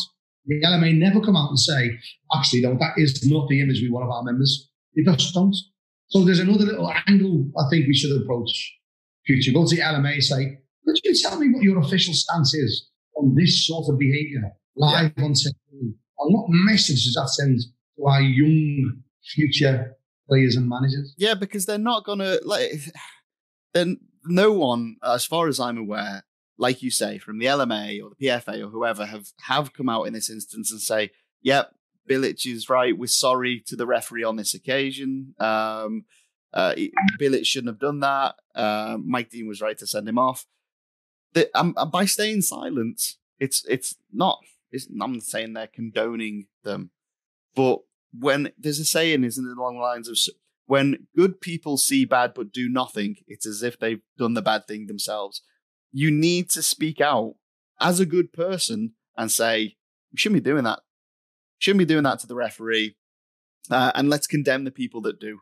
Because if you don't, like Martin has said, these ripples that come out from these actions that we see ultimately will lead to a Satyam Hockey or whoever the next referee gets assaulted on the pitches on a grassroots Saturday, Sunday. Yeah. Absolutely 100% right. And we get evidence. Crime goes right back. You about soft drugs lead to hard drugs, You remember people might listen to this thinking, oh my God. But everything evolves somewhere and it just gets worse and worse and worse. And it's the snowball effect. And that's why we're not addressing it. And at that level robustly. When do we start addressing it robustly? Someone's eyes, is that what we do? Is that what we do? You can't get banned for life now. It's like a Sound Die ban. It's like finding rock and all shit. It just ain't out there. Yeah. It just isn't there. So there's no real. Then they can go and play in a false name, which is why we said, if you see that lad who assaulted Satyam playing, video him, we give you 100 quid. Video him, get it to us, we give him 100 quid. Prove it to him, give him 100 quid. because that's the opportunity to open. And the reason it's open is because there's no ID cards, like we said earlier. There's no way of companies playing to other countries like can't do. There's massive things that need to be changing here, and just going on doing the same old thing, saying expecting to get better is just not the right thing to do. It's insanity. It's the definition of insanity. Doing the same thing but expecting a different result is insanity. I used to say that all the time about Alan Pardew when he managed Newcastle. He used to pick the same team every week and keep getting beat. Why do we keep getting beat? But going on, that would be, any of those big losses getting beat 5-0. Definitely had been the referee's fault. Oh, yeah. This week, got beat 5-0, got beat 4-0. Look at this, a penalty, a photograph of the penalty. We're in a funny position, I guess. That was a penalty. I want the referee to phone me and apologise. Oh, really? Your goalie going to phone you and apologise for letting 4 goals in you, not bad. Yeah. I found myself getting into arguments on Twitter with people. I see retweets from other accounts that will blame the ref for their 8-2 loss. And I will stick up for the ref and say, come on, man, surely you can't be serious blaming the ref for your 8 goals. And their response is, you weren't there. You didn't see the ref. You didn't see his performance. You put out. And I'm like, well. I remember doing it to a Forest fan who said about, I think it might have been Staldi. And I just snapshotted the league table, sent it to him and said, you've dropped 44 points. In those games, how many goals did the referee score? Yeah. But why has he cost you the league? Why is this one incident of an offside or a penalty, not giving a free kick or not disallowing another goal? Yeah. Cost you the league, mate. Yeah. Why are you paying them hundreds of thousands of pounds a month? Really? Yeah, it's just this entitled nonsense that these fans have. I paid you money so I can say my piece. And at what point, and because players do it as well, the ref in our game was shite today, yada, yada, yada. At what point do referees go on and say, yeah, I was refereeing a game today and the centre forward missed an absolute sitter from 2 yards away. Goal was out. What an absolute dickhead. You'll never see it happen. You'll never see it happen. And the sooner it does, the better. Well, of course, all the referees are also to condone that, but all conditions don't go to the press. Oh, don't say anything. Don't be careful on your shoot to weed law. Why? Just give me a reason why. Well, I remember this song, put my head in. When people come on our page and go, you can't talk about your case. It might prejudice your case. But can you show me any evidence where that's happened? It hasn't happened. It hasn't happened. It's just we're all conditioned to go, we can't talk about our red card today. Yeah. Because why? Oh, because it could prejudice the hearing. Okay. So when that red card happens in the Liverpool Everton game and it's shown to 5 million trillion people, does that prejudice the case? So why does a Facebook page, 5,000 people on there going to prejudice your case? Stop being a knobhead. Yeah. The people that are sharing those incidents as well. Well, they just obviously want the support and the help and the guidance of referees who are probably more experienced than them and maybe a higher level than them. Whatever. They're not putting it on social media to, for any other reason other than for a little bit of maybe self-support or self-soothing after a traumatic incident. No. But you do get people that are like, oh, you can't talk about it. Don't talk about it. And they've all got a future in football. All those people that do that, badge collectors, I call them. Yeah. And I know those same people who do that will come to me privately and say, Matt, I do agree. That's real social media. Yeah. This goes on. Yeah. And then I'm going to go at people on the page. And I know 100% that's not what they think. Yeah. But they want the people who give them co-finals, who might give them a promotion. Yeah. They want them to think that's how it's not the most disingenuous nonsense I see. It's mad, isn't it? You're just better off saying nothing at all, Martin. You're just better off saying nothing at all. Because then you're not sort of brown-nosing the FA, but equally, you're not going the other way, which is also probably not the right way to go about it. Yeah, but let people have an opinion. If people are going to say, we're taking our page, just be nothing like our page. It's why it's so popular. We talk about everything. We talk about absolutely everything. Yeah. And we back it up with evidence. And when people say, oh, you shouldn't do that, it's better. Every time I've gone back and say, could you show me an occasion where talking about your red cards or your abandonment is prejudiced that case? Not one has come forward. Not even the ones who said you shouldn't do it. But you show me what way do you think that way? They only thought that way because they're being told by the FA it's not the right thing to do. And when you look at it again, this is another reason why we get bullies. Because we feel we just got to take it. Yeah. No, don't talk about it. Why? Well, because we're being told not to. Why are we being told not to? I don't know. We've always been conditioned. Get in the corner, take the stick, let the FA deal with it. Well, actually, the FA aren't dealing with it. Yeah. They're not dealing with it. So what happens then? And that's the problem. There's this big chasm that's refilled that we're going to talk about it. When the FA don't deal with it properly, when there's people getting cautioned, punching a massive issue 3 times, we're going to talk about it. I don't care if people who work for London FA think that we're stopping people getting into refereeing. No, we want people to get into refereeing, knowing that is a realistic thing that could happen to you. Yeah. For a week, proven to be assaulted. FA's figures, not mine. And they don't mention it, of course. They don't do any way of saying, actually, this is how to cope with it. Here's the right process. Here's maybe some de-escalation methods that we use. No, not discussed. Yeah. And when you think about it in real terms, that's a bloody dispute. Yeah. With social media, with Ref Support UK especially, it's on demand. Everyone's got a phone in their pocket. You can get straight after your game has happened. You can pull out your phone, go on the Facebook page, and type out your whatever situation that you found yourself in, and get immediate support. If you were to submit your report and wait for the FA to get back to you, if they get back to you, you're talking about a few days. Now, in those few days, in your head, you've repeated this incident, this trauma, this whatever has happened to you a few times, and you've made it worse, because that is the nature of humanity. That is what we are as animals. We'll think about it, we'll overthink it, we'll blame ourselves, we'll think, can we do things differently? In that whole time, you've got these 2 pathways. One is immediate support. The other is support that comes a little bit later on, further down the line, but from the official and the FA source. I know which one of those 2 I'd want. I'd want immediate reassurance that it's not as bad as you think it is. Here's some ideas for you to think about. But if you do start having these thoughts, you can always follow it up with more comments.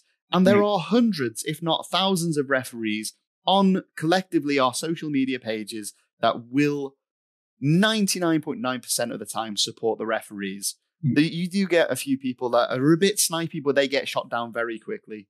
And this is only a good thing for referees. It's like you say, none of us want to stop the recruitment, retention, and progression of referees. If anything, we all want more referees, and for those referees to be as good as they possibly can. So for these people and their mentality of keep quiet, you want this is your agenda, it's really not. And I don't know why or how people get off on saying what your agenda is, or what my agenda is, or what Nathan's agenda is. Yeah. They don't engage with us, but they do snipe and do this stuff in the background. Oh, don't join that page. Don't talk to this person. It'll have negative effect on your refereeing career. You want to be a good referee? Don't listen to this. Don't talk to this person. It's madness. It's absolute madness. 9 times out of 10, when we get a lot of traction, it happens right in the beginning with us. Oh my God, Ref Support, don't go near them. Why? Well, the FA don't like them. But they don't want the FA to like them. They're not bothered. That's all you got. You couldn't justify it. So I started saying to people, right, whoever says it to you, need to have a face, right? Do us a favour. Scout just said, can you put that down on an email to me? I'll look forward to it. Never happened. Yeah. Not once did that happen. Not once did that ever happen. Don't engage with them because we don't like it. And 9 times out of 10, it's also people in county FAs who aren't doing what we do for free. Yeah. They got a budget for them. They can't do mentoring schemes and coaching schemes for free because they haven't got the. Why have we got the manpower to do that? They haven't. Why have we got more coaches in the Southwest and core? None of them get paid. None of them. Absolutely zip them are paid. But why can we do that? And when we eventually be able to replicate that all over the country, the coaching school, we know there's armies of people out there who will work for us. Free. You don't want to work for the county FA. You might have been hit on by them. You know, how many people put a blog up to be saying about how long have you been refereeing and never had an FA Cup game?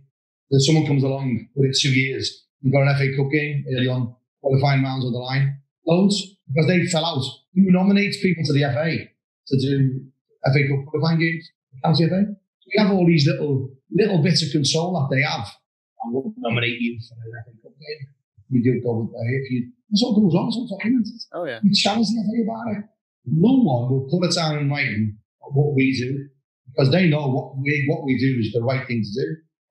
RDOs are losing their jobs. RDOs are getting going down from full-time jobs to 2 days a week. I haven't really gone out there with this yet. I'm getting loads of information, also up your area as well, but RDOs are being put down to 2 days a week. 2 days a week. So therefore, when we have a game and they need to get hold of someone, who do they get hold of? Yeah. Who do they get hold of? I think the worry is, Martin, is, and I've said this before, there's a county in the north of England that has a dedicated hotline where they can reach people 24 hours a day, but that's one county and there's 52 in the country. So I think that, I'll always think... We've had our hotline for 3 years. Yeah. Not one county FA advertises it. That tells me a story. That they want them phoning me. They want to phone their own county so they can shut things down. I'm not saying, the county FA that's doing that up there is like that. Why would you start something as an overhead that's already there free of charge? National, 24/7, being there. Yeah. And so that's what I'm saying. This is what I'm saying. So when I'm talking to referees, I'm saying, your county FA hasn't got a hotline, you need to ring rep support. Thank you, mate. I think that it's really, really important that if you want to have that support and you don't know many colleagues, who personally, I mean, you haven't got numbers of your colleagues, to ring them or to say, or send a message to them and say, this is what happened in my game, and you want that support, but you don't want to put it out because you either feel suppressed by other reasons, or you don't want to, you feel like maybe it was your fault or whatever, then having that number to ring is really, really important. And I've always said that because I think that it is about finding a balance. And if they don't want the RDO to know you're getting support, then it's another good reason to ring the number. But the thing is, it all depends on the level of support that you get. In a county, what we found. Sorry, Martin. I was just saying that in a county where they've got a hotline, that there's a really good support base for referees. Where they don't. Yeah. Well, what we're finding is, mates. Sorry to put me in. No. When they phone us because they don't want the county FA to know. Yeah. Because we feel a bit like, if I tell him I felt a bit threatened today. Yeah. Tell him or her that I didn't feel comfortable today, didn't feel confidence. They might not give me a cup final. I'm going for level 6 this year. They might not promote me. That's a realistic thing to think. That's what people do. They might think I'm a knobhead because I can't cope with that. Or won't give me a local derby. So when you can't go there and talk about a weakness, bear in mind, men like this, it's one of the mental health issues. Yeah. They talked about. They want to show that. They can show that weakness to me. You don't have to tell me my name or us. You don't have to tell me nothing. First thing I say, look, you don't have to tell me your name. Just talk. I won't record your number unless you want to. If you do give us the number, we follow up the next week. Is that all right, mate? If you can't do anything help you, are you there? Always absolutely blown away that we've remembered them. Yeah. What's really important is we also really appreciate someone saying, it's not your fault, mate. I'm not the only one. I get this is 2, 3, 4 a day at certain times, particularly pre-season, because people are getting given games that they really shouldn't be given, really. People don't keep an eye on it. So, there's lots of things that go on where they will not go to the county FA or the FA. By the nature of the beast, they don't get a true picture of what goes on there. They come to us, and we do log it, or we do log it. We can say they call it we are, but not who. Yeah, but that's the main reason, Nate, about it. That's why the FA and all the county FAs should push our hotline because we're independent. Yeah. We're independent, and now we're going to go down this route with the app. The whistleblowing app, which is completely anonymous. I'll put a link up, but that's Anthony too. Completely, we're going to pay for it. You can report whatever you want into this facility. They will investigate it for you. Mm-hmm. Absolutely investigate. Go to whoever it is, and they don't even know who sent it in. It's completely anonymous. Yeah. It's massive in corporate. We're teaming up with them because we know there's people out there who will tell what goes on, particularly with refereeing, the bullying that goes on, the really, really dodgy stuff that goes on.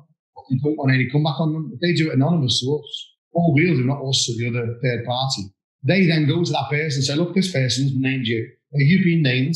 This is what happens. This is the date. Here's the evidence. Then you tell me that's wrong or right. You don't have to know who it is. And even if when the police spoke to them, we went to them on one occasion, we need to know where this has come from. They said, we can't. It's completely encrypted. We don't know where it comes from. So they're not going to say, oh, I never got promoted once, and the RDO said I was shite. No, we're not going to deal with that. True bullying, true discrimination. We're going to offer that free. And if we get good enough sponsors, it looks like we're going to give that free to every referee. They've got that little completely anonymous method of reporting discrimination, bullying, anything untoward to the third party dealers. And that's a game changer. One of the things we've found is if you take it out of control of the county FAs, you take it away from them. This is another reason why the hotline works. You're more likely to get told the truth. And then we go get the answers, we go public and we go social media, it gets in the papers, they then listen then. And it's that method, mate, which is why I believe not one county FA in the country, I think Devon did it, publicised our hotline, because the true intention, in my opinion, prove me wrong, they don't want to know, they don't want us to know how bad it is. We're going to say, oh, bad it is anyway. Why haven't you been doing enough about it? That's where it sits. Yeah.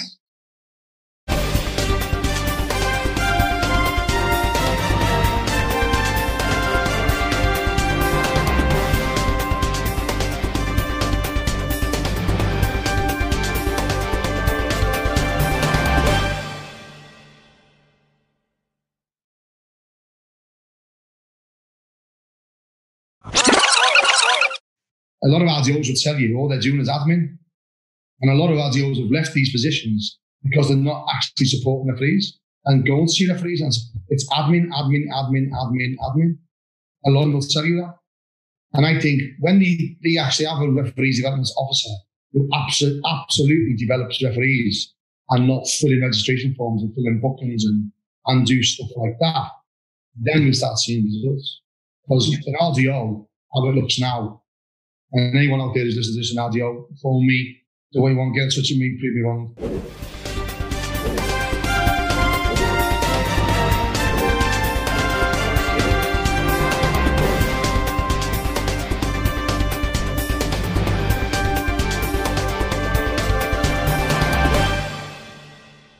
The good thing, gents, about watching the three of us talk about this is how passionate we all are.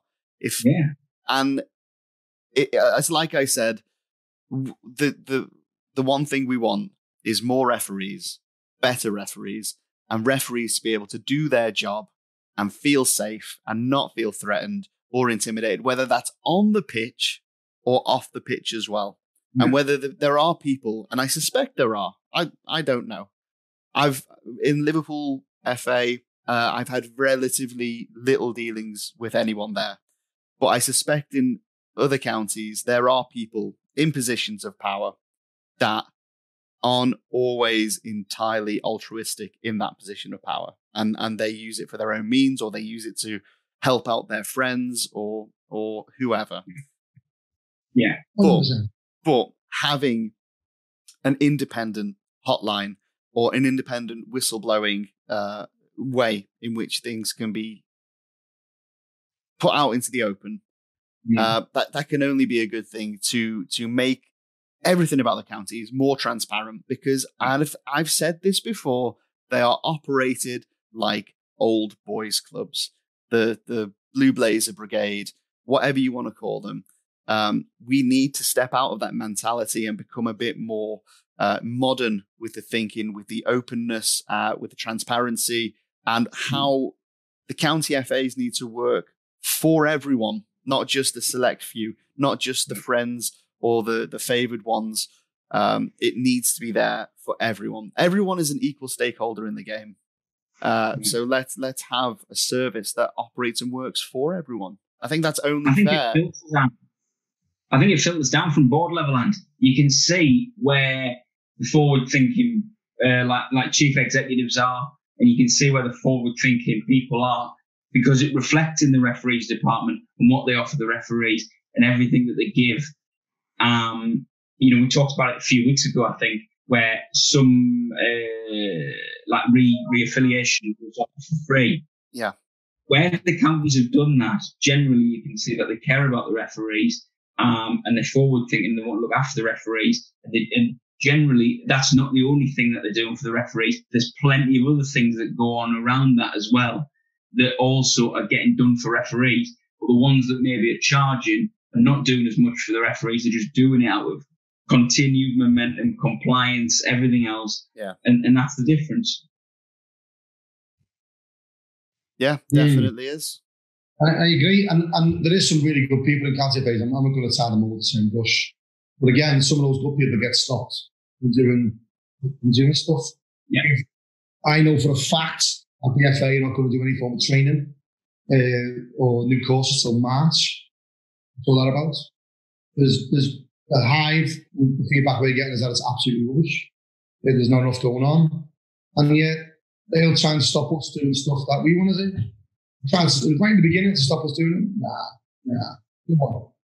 Let them alone. And what they didn't realise is that the more, it's like being a kid, isn't it? When your ma says, don't look in that cupboard. Don't you dare look in that cupboard. And you keep saying, don't you go in that cupboard. You're going to go in that cupboard, aren't you? You're going to go in that cupboard at some point.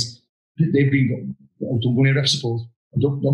But all they're saying is ref support on the national media, ref support on the news, on the BBC website. They're all going to go, what's in that cupboard? And what they don't realise they're doing, that they're forcing people to us, because they're going to go, that's why they don't want you, because you'll put your hands up and go, I'll put my head on the chopping block. Yeah. I'll do it, I'll front it. I'll get battered on social media for saying this is going on. Not you. I'll do it for you. I'm happy to do that. And that's the difference in the FA. The more they're saying, don't look in our covers, the more people are coming to us, and the more we're finding out. Yeah, it's crazy. You look at all the other, how best to describe this? Okay, let's call it what it is, outsourcing. So there's not enough capacity within the FA's own training and development budget.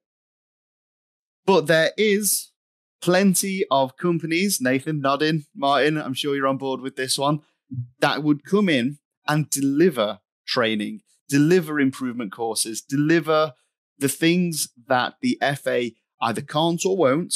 Let's not, say which it is or why. But for a relative saving, instead of having to train up their own staff, instead of having to develop their own course and whatever, there are ready-made people out there to come in and do these trainings. And for whatever reason, I feel like outsourcing of the training is something that's not done. The FA will put on this whole, it's a quality control thing. We want to do it ourselves so that we know what the message is that's going out there. No. It is a control thing, and it needs to be looked at. It needs to be addressed. And because there are so many good people out there in football, not just in refereeing, in football, that can come in and improve the game for everyone. But whilst we've got this monopolistic sort of, it's my ball, my rules, my game, then nothing will change. And we've seen it for years. We've seen areas, we've highlighted areas ourselves where the game could improve very easily and very quickly, but it's not being done. Yeah. Why? I can't tell you. You can't tell me, but we suspect it's because it's just the way that it's always been. And to change it would ruffle too many feathers. When I said nah, I wasn't disagreeing with what you were saying with you. I was saying the quality. You see some of the quality they put out of these. Embarrassing. Yeah. I was appalled. I was standing in shock that the way they would bully people. don't forget, we get my mates standing up saying no beards, no beer bellies, no tattoos. And he's at the top. He thinks that's acceptable. That's what, and they judge us. It's weird, isn't it? Because when I was running a regional academy, I was fine, no problem at all, credibility. A month later, when I run a ref support, don't go near him. They don't know what they're talking about. Well, actually, I did it a month ago when I was running your regional academy for you. Yeah. That's the sort of nonsense. Yeah. I can't get my head around it. I just can't get my head around it. And it's like, you don't do enough. You can't hear you don't do enough. Counter base there. You don't even deal with the RA. You don't do anything because you don't want someone else showing how poor they are or what they do. It's just ridiculous. But now it's got so far, so clear. They're saying, oh yeah, they can do what they want. But then they're coming back and saying things like, oh well, we can't have you doing that because you're involved in assessing, and also because you're involved in F support, and there might be like a bias. But they don't say that when there's an FA core coach at a game where an FA appointed assessor, observer. That's okay. That's fine. Don't have 2 F support people there. We can't accept that. Now they're saying that no coaches can go in the dressing rooms when assessors there. But they do at the Football League. They do, it's like, what are you trying to stop? Yeah. And I always felt that there'd always been on a power trip, particularly with those 2 people who've been in charge for decades. Have you ever heard anyone be in charge of a department for so long and be utter rubbish at what they deliver and keep their jobs? Well, Boris Johnson. The thing I would say is, well, yeah. What I would say is that, obviously you've talked about the outsourcing, and obviously with the third team, we've basically said to county FAs, do you want to outsource? So that's been one of the big things that, we made that offering of giving mental toughness, resilience and mental health support, where this is a difficult subject. And I've spoken about this before, I think, about how I've had RDOs say to me, yeah, I'm getting referees ringing me saying that, they've contemplated suicide and they've thought about, how important refereeing is to them, and if they've had an injury or another reason why they can't referee, how much of a dramatic impact that's having on their life. I think that these are all considerations that go well, that go over the heads of the majority of people who maintain good mental wellness and are lucky enough to have everything in a good place. But make no mistake, a deterioration in mental well-being can happen in an almost overnight sort of period of time, and can be linked to one event or another event, which is obviously triggers that. So I think that's why, obviously what I'm trying to do is obviously be more of a preventative measure more than anything else for the majority of the people who are in the workshops, for it to be a message to them as a preventative thing, so that if things do deteriorate, they're then in a position to manage that situation and look after their own well-being, or then also go and do that. But a lot of RDOs, again, as I say, they're not bottling it because they're good people, they're compassionate people, but they find it very, very hard to know where to turn. And a lot of them are working with charities, and a lot of them are working with various different groups of people. But like I say, we've always said, really, it seems like referees are towards the end of the list of things to kind of, or list of people to support within the FA, behind coaches and players and various other departments. And that's why, I like to think that the offering I can give, which is specific to referees, and a lot of it is based upon my own experiences of being a referee. So I know exactly what it's like to be out there and to deal with a lot of these challenges, and then the impact that can have on your mental health when you go home to your wife and your kids, or whatever, your mum and dad or whoever it is. So I think that that's what I'm trying to offer. And like we said, some people don't want it, and it's, that's fine.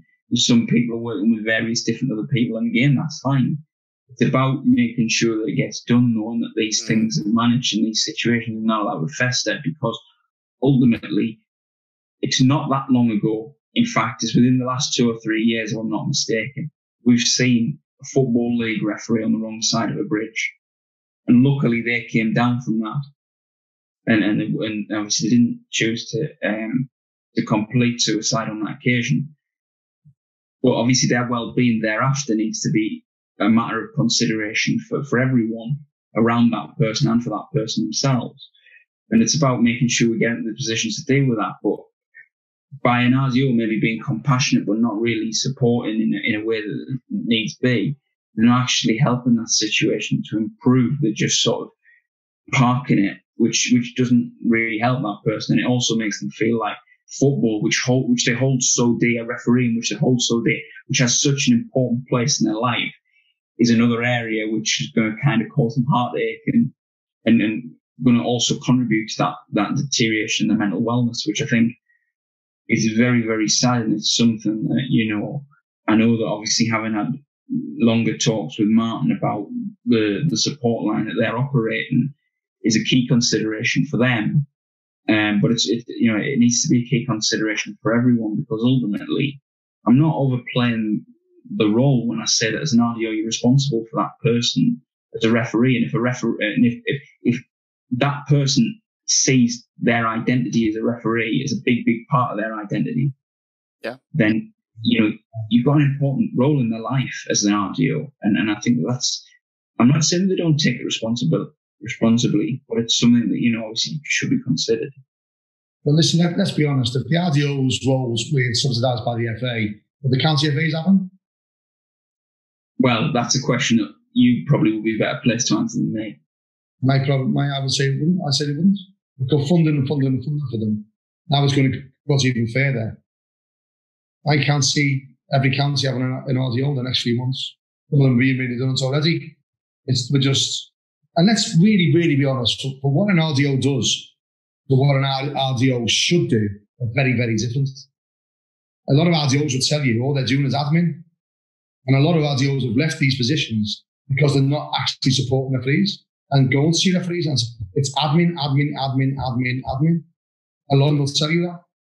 And I think when they actually have a referees development officer who absolutely develops referees and not fill in registration forms and fill in bookings and do stuff like that, then we start seeing results. Because an RDO, how it looks now, and anyone out there who's listening to this, an RDO, phone me, the way you want to get in touch with me, prove me wrong. I think we'll all agree that you're not RDOs. How you want to be RDOs. Yeah. Wow. I mean, no. I'm just thinking that's heavy. That's heavy. I mean, that's it's hard to disagree. It really is.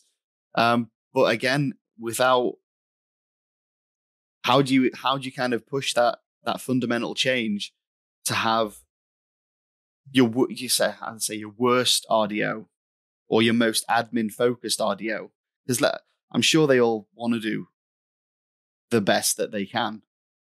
Yeah, I'm sure they do, though, and I really am. I really don't think that they take a lot of pleasure from doing form filling and even having to discipline referees and things like that. They'd much rather be able to reach out to a referee and say, this is why what you did wasn't quite right, and this is how you can improve it next time to make sure that you don't end up in this situation. They'd much rather do that than like the situation that Martin talked about earlier, slapping down a 160-day ban. That they'd much rather do that. But sometimes it's about a business reason and people tying their hands behind the back when they do these things. My understanding, certainly, anyway. No, I agree, Matt. I agree. But then again, I'll always put my hand to be shot at. A lot of RDOs take the jobs, but if that was their only job, the RDO, they wouldn't do it. But normally, climb the ladder as a referee. Maybe somebody might want to keep on sides, so we get promoted a bit quicker. I don't know what the people said that. You get some people who are in really big roles as a referee, some are Football League referees. Perfect job for them, an RDO, not on much money. But the job of how I see they see it is they're not RDOs, they're not developing referees. Spend too much time in the office. I know people who said, listen, do I need to come in the office? I can work remotely and I can do this. I'd apply for that job, real credible people. Well, can I work remotely? No, you got to come in 2 days a week. So it limits the catchment of the people who want to do that. I just think basically, an RDO job should not be registering referees. That should do nothing to do with an RDO. It doesn't develop a referee, registering them. Not to do that. It should be someone else's job. Yep. Get all that registration out of the way. Some do, some don't. They parry a job together. Oh, we're also a welfare officer and we're also this and we're also that. Just trying to get budgets to be able to justify the money they get paid. No, it's develop the referees. Most of these RDOs want to do that. Some RDOs get put in a position who aren't good enough for the job. Maybe they get on well with the chief exec or someone. And you get people complaining about them left, right, and centre. Well, but you do get really good. Some of them have been in the job for years and haven't really done anything. You know what I mean? It's I'll say face to face. I love to go to the RDO convention. Yeah. I'll stand up there and just say, tell me what you do. I'll stand there and tell me what you all do. I'll do it in a real nice way, because the ones will say, this is what I do, and the ones that develop referees, I bet they're doing that outside the role they get paid for. Yeah. Because that's the sort of people they are. They're all really good people. A lot of them are really good referees people. But they can't do this. Say that, Martin. It's funny you should say that, Martin. I've seen an RDO that I know, personally connected with on Facebook, and I've seen that. I don't think I'm mistaken that 2 nights last week and last night again, he was out supporting his core referees. The RDO, not just the coach, the RDO was out supporting referees on grounds.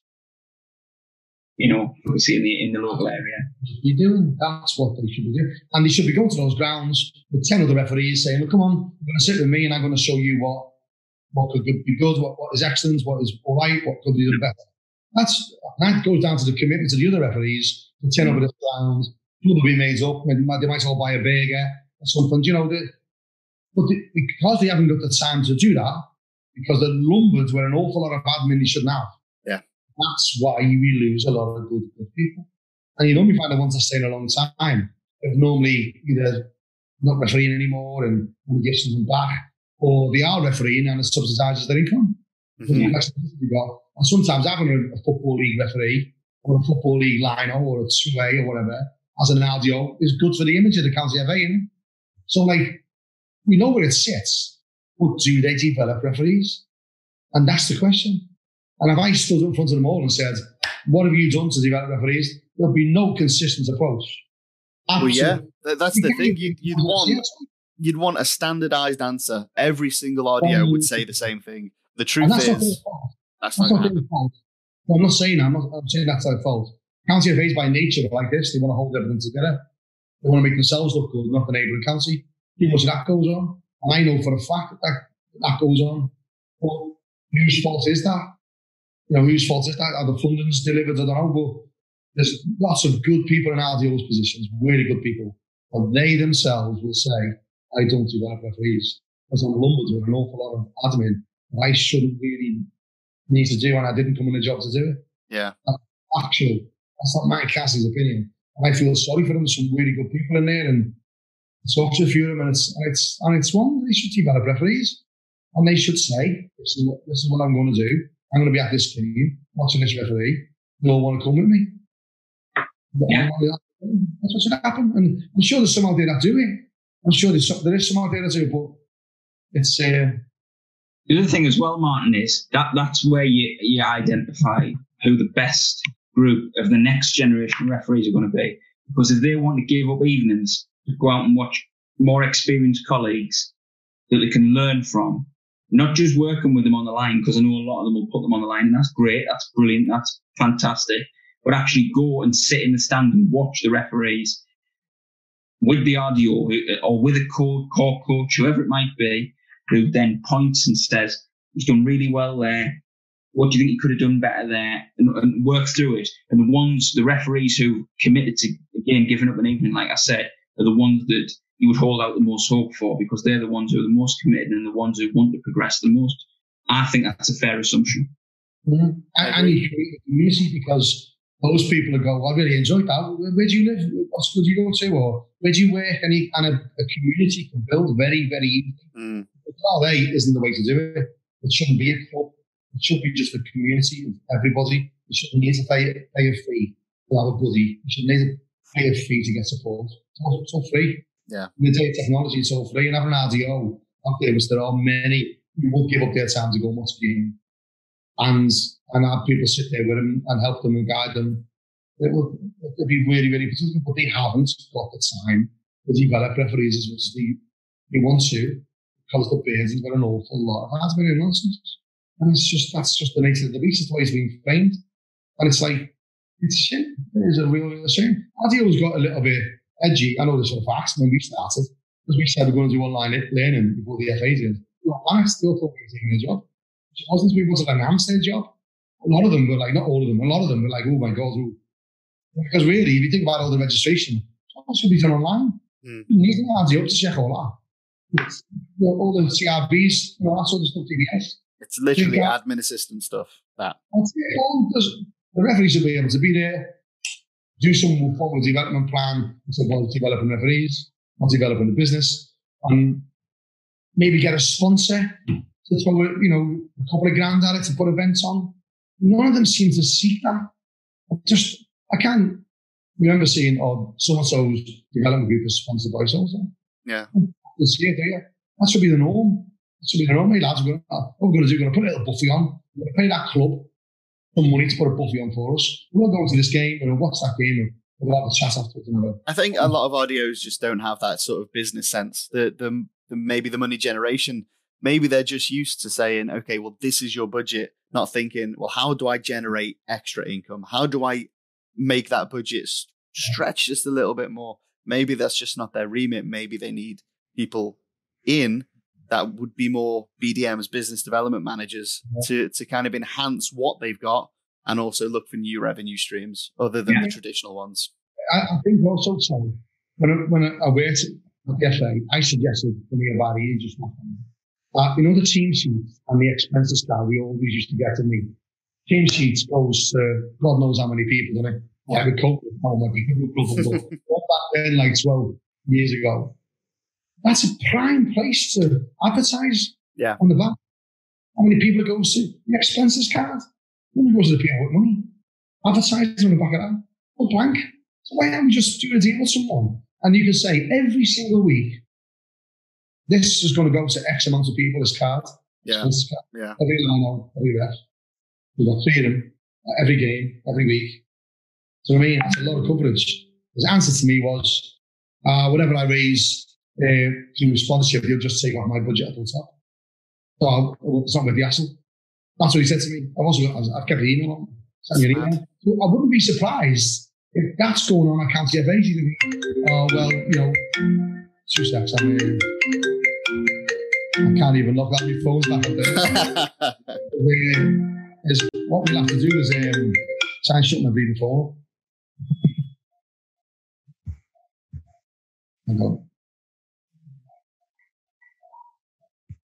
This is going to be dead for you. Come on, are you still there? Can you see me? We're still good. We're still good. I couldn't tell off right-hand corner, and my phone's not here. My phone's in my bleeding kitchen. Rigged up to my bloody MacBook, bloody thing. I couldn't get visible. I'll tell you what I was saying. What was it? Oh yeah. So if you think about the way they frame the business, where money that comes in from sponsorship gets taken off a budget, maybe that's something to do when it shouldn't be. It should be an addition. Exactly. You should. Yeah. That's exactly how it should work. But if it's not working, then local businesses as well, and I'm sure that they're in your area as well, and Martin, obviously, you'll know them a lot better. But where referees, I know there's one here that I think he provides the balls for the Northern League. They're running their own businesses. They're referees who are already emotionally invested in refereeing, and they would happily donate for sponsorship to be involved with refereeing and to support refereeing in their local area, because they're already referees. They're already invested in refereeing. They care about refereeing. They're passionate about it. So I think that to think that there's absolutely nothing more that can be done is not true. I think obviously where you have the reality is whose decision is it? Does the RDO have the authority to make those decisions or not? make us. There should be, shouldn't there? And it's like, it's a really honourable position to be in as a referee, isn't it? So, the guardian of standards and responsibility and trust. Some great brands would want to get involved in that.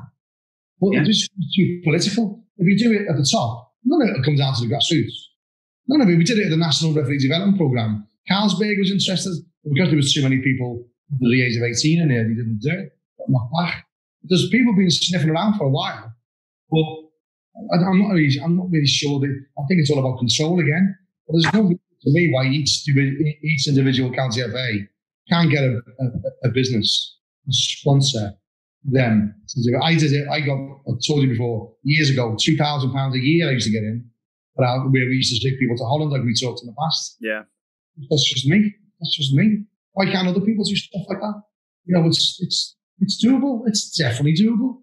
For some reason, it must be political. Or maybe they say, actually, why did we just get sponsors for the referees? Why aren't we getting it for the coaches that coach football? Why aren't we getting it? Might be that sort of nonsense involved. I don't know. But there's no reason that they can't. Yeah, I'd be really interested to understand what the reason is, because I know you just mentioned Carlsberg there, and I know that, and we have to congratulate him, by the way, for just doing his, in the last month, for just doing his first Football League game. But I know Sam Allison, who Martin, I know he was involved quite a few years back now with, was it a celebrity? Was it Prince William or someone? But I know that he was with another referee on a Carlsberg thing. It was a Carlsberg funded, whatever you want to call it.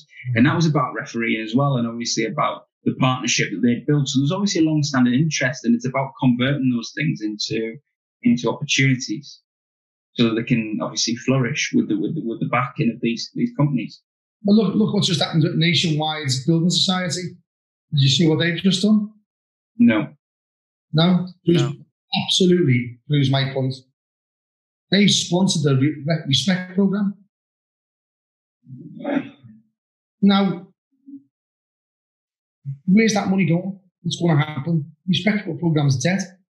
What actually is the Respect Programme? If you look on they've been online, they've been on TV. They sponsored the Respect Programme. Yeah. Why doesn't every referee know about that? Yeah, I mean, the thing is, I don't know about that. Where's that money going? It's news to me as well. What is Google now? Nationwide Building Society, the ones that used to sponsor England, are now sponsoring the rest of the FA Respect Programme. Where does that go? What does that money look like? What's it getting used for? Who's it for? Yeah, I'm just looking at this thing here, Martin. This Carlsberg thing was the FA Carlsberg Referee Awards, and it was Sam Allison who came down. So this must have been when he was sort of more at grassroots level, because it's quite a few years ago now. And basically, they've got the like the banners that you got, the roll banners, yeah. Got two of them, and and it says here, recognising and rewarding our referees, and it's a picture of Sam and he's shaking hands with Howard Webb, who at the time they've got the Expedia, so it tells you how long ago that was on the referees kit. But it just shows, the fact that they were not only keen in investing in refereeing, but also keen on recognising and rewarding referees who are doing well.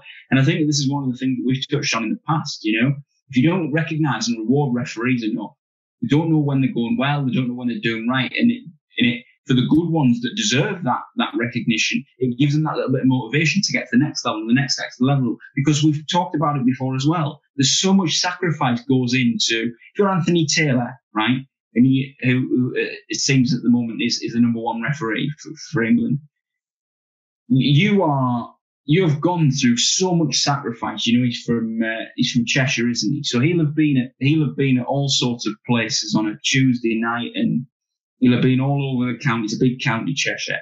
So, you think about all those nights and all that sacrifice, and, he's got wife and kids at home and everything that you put into that.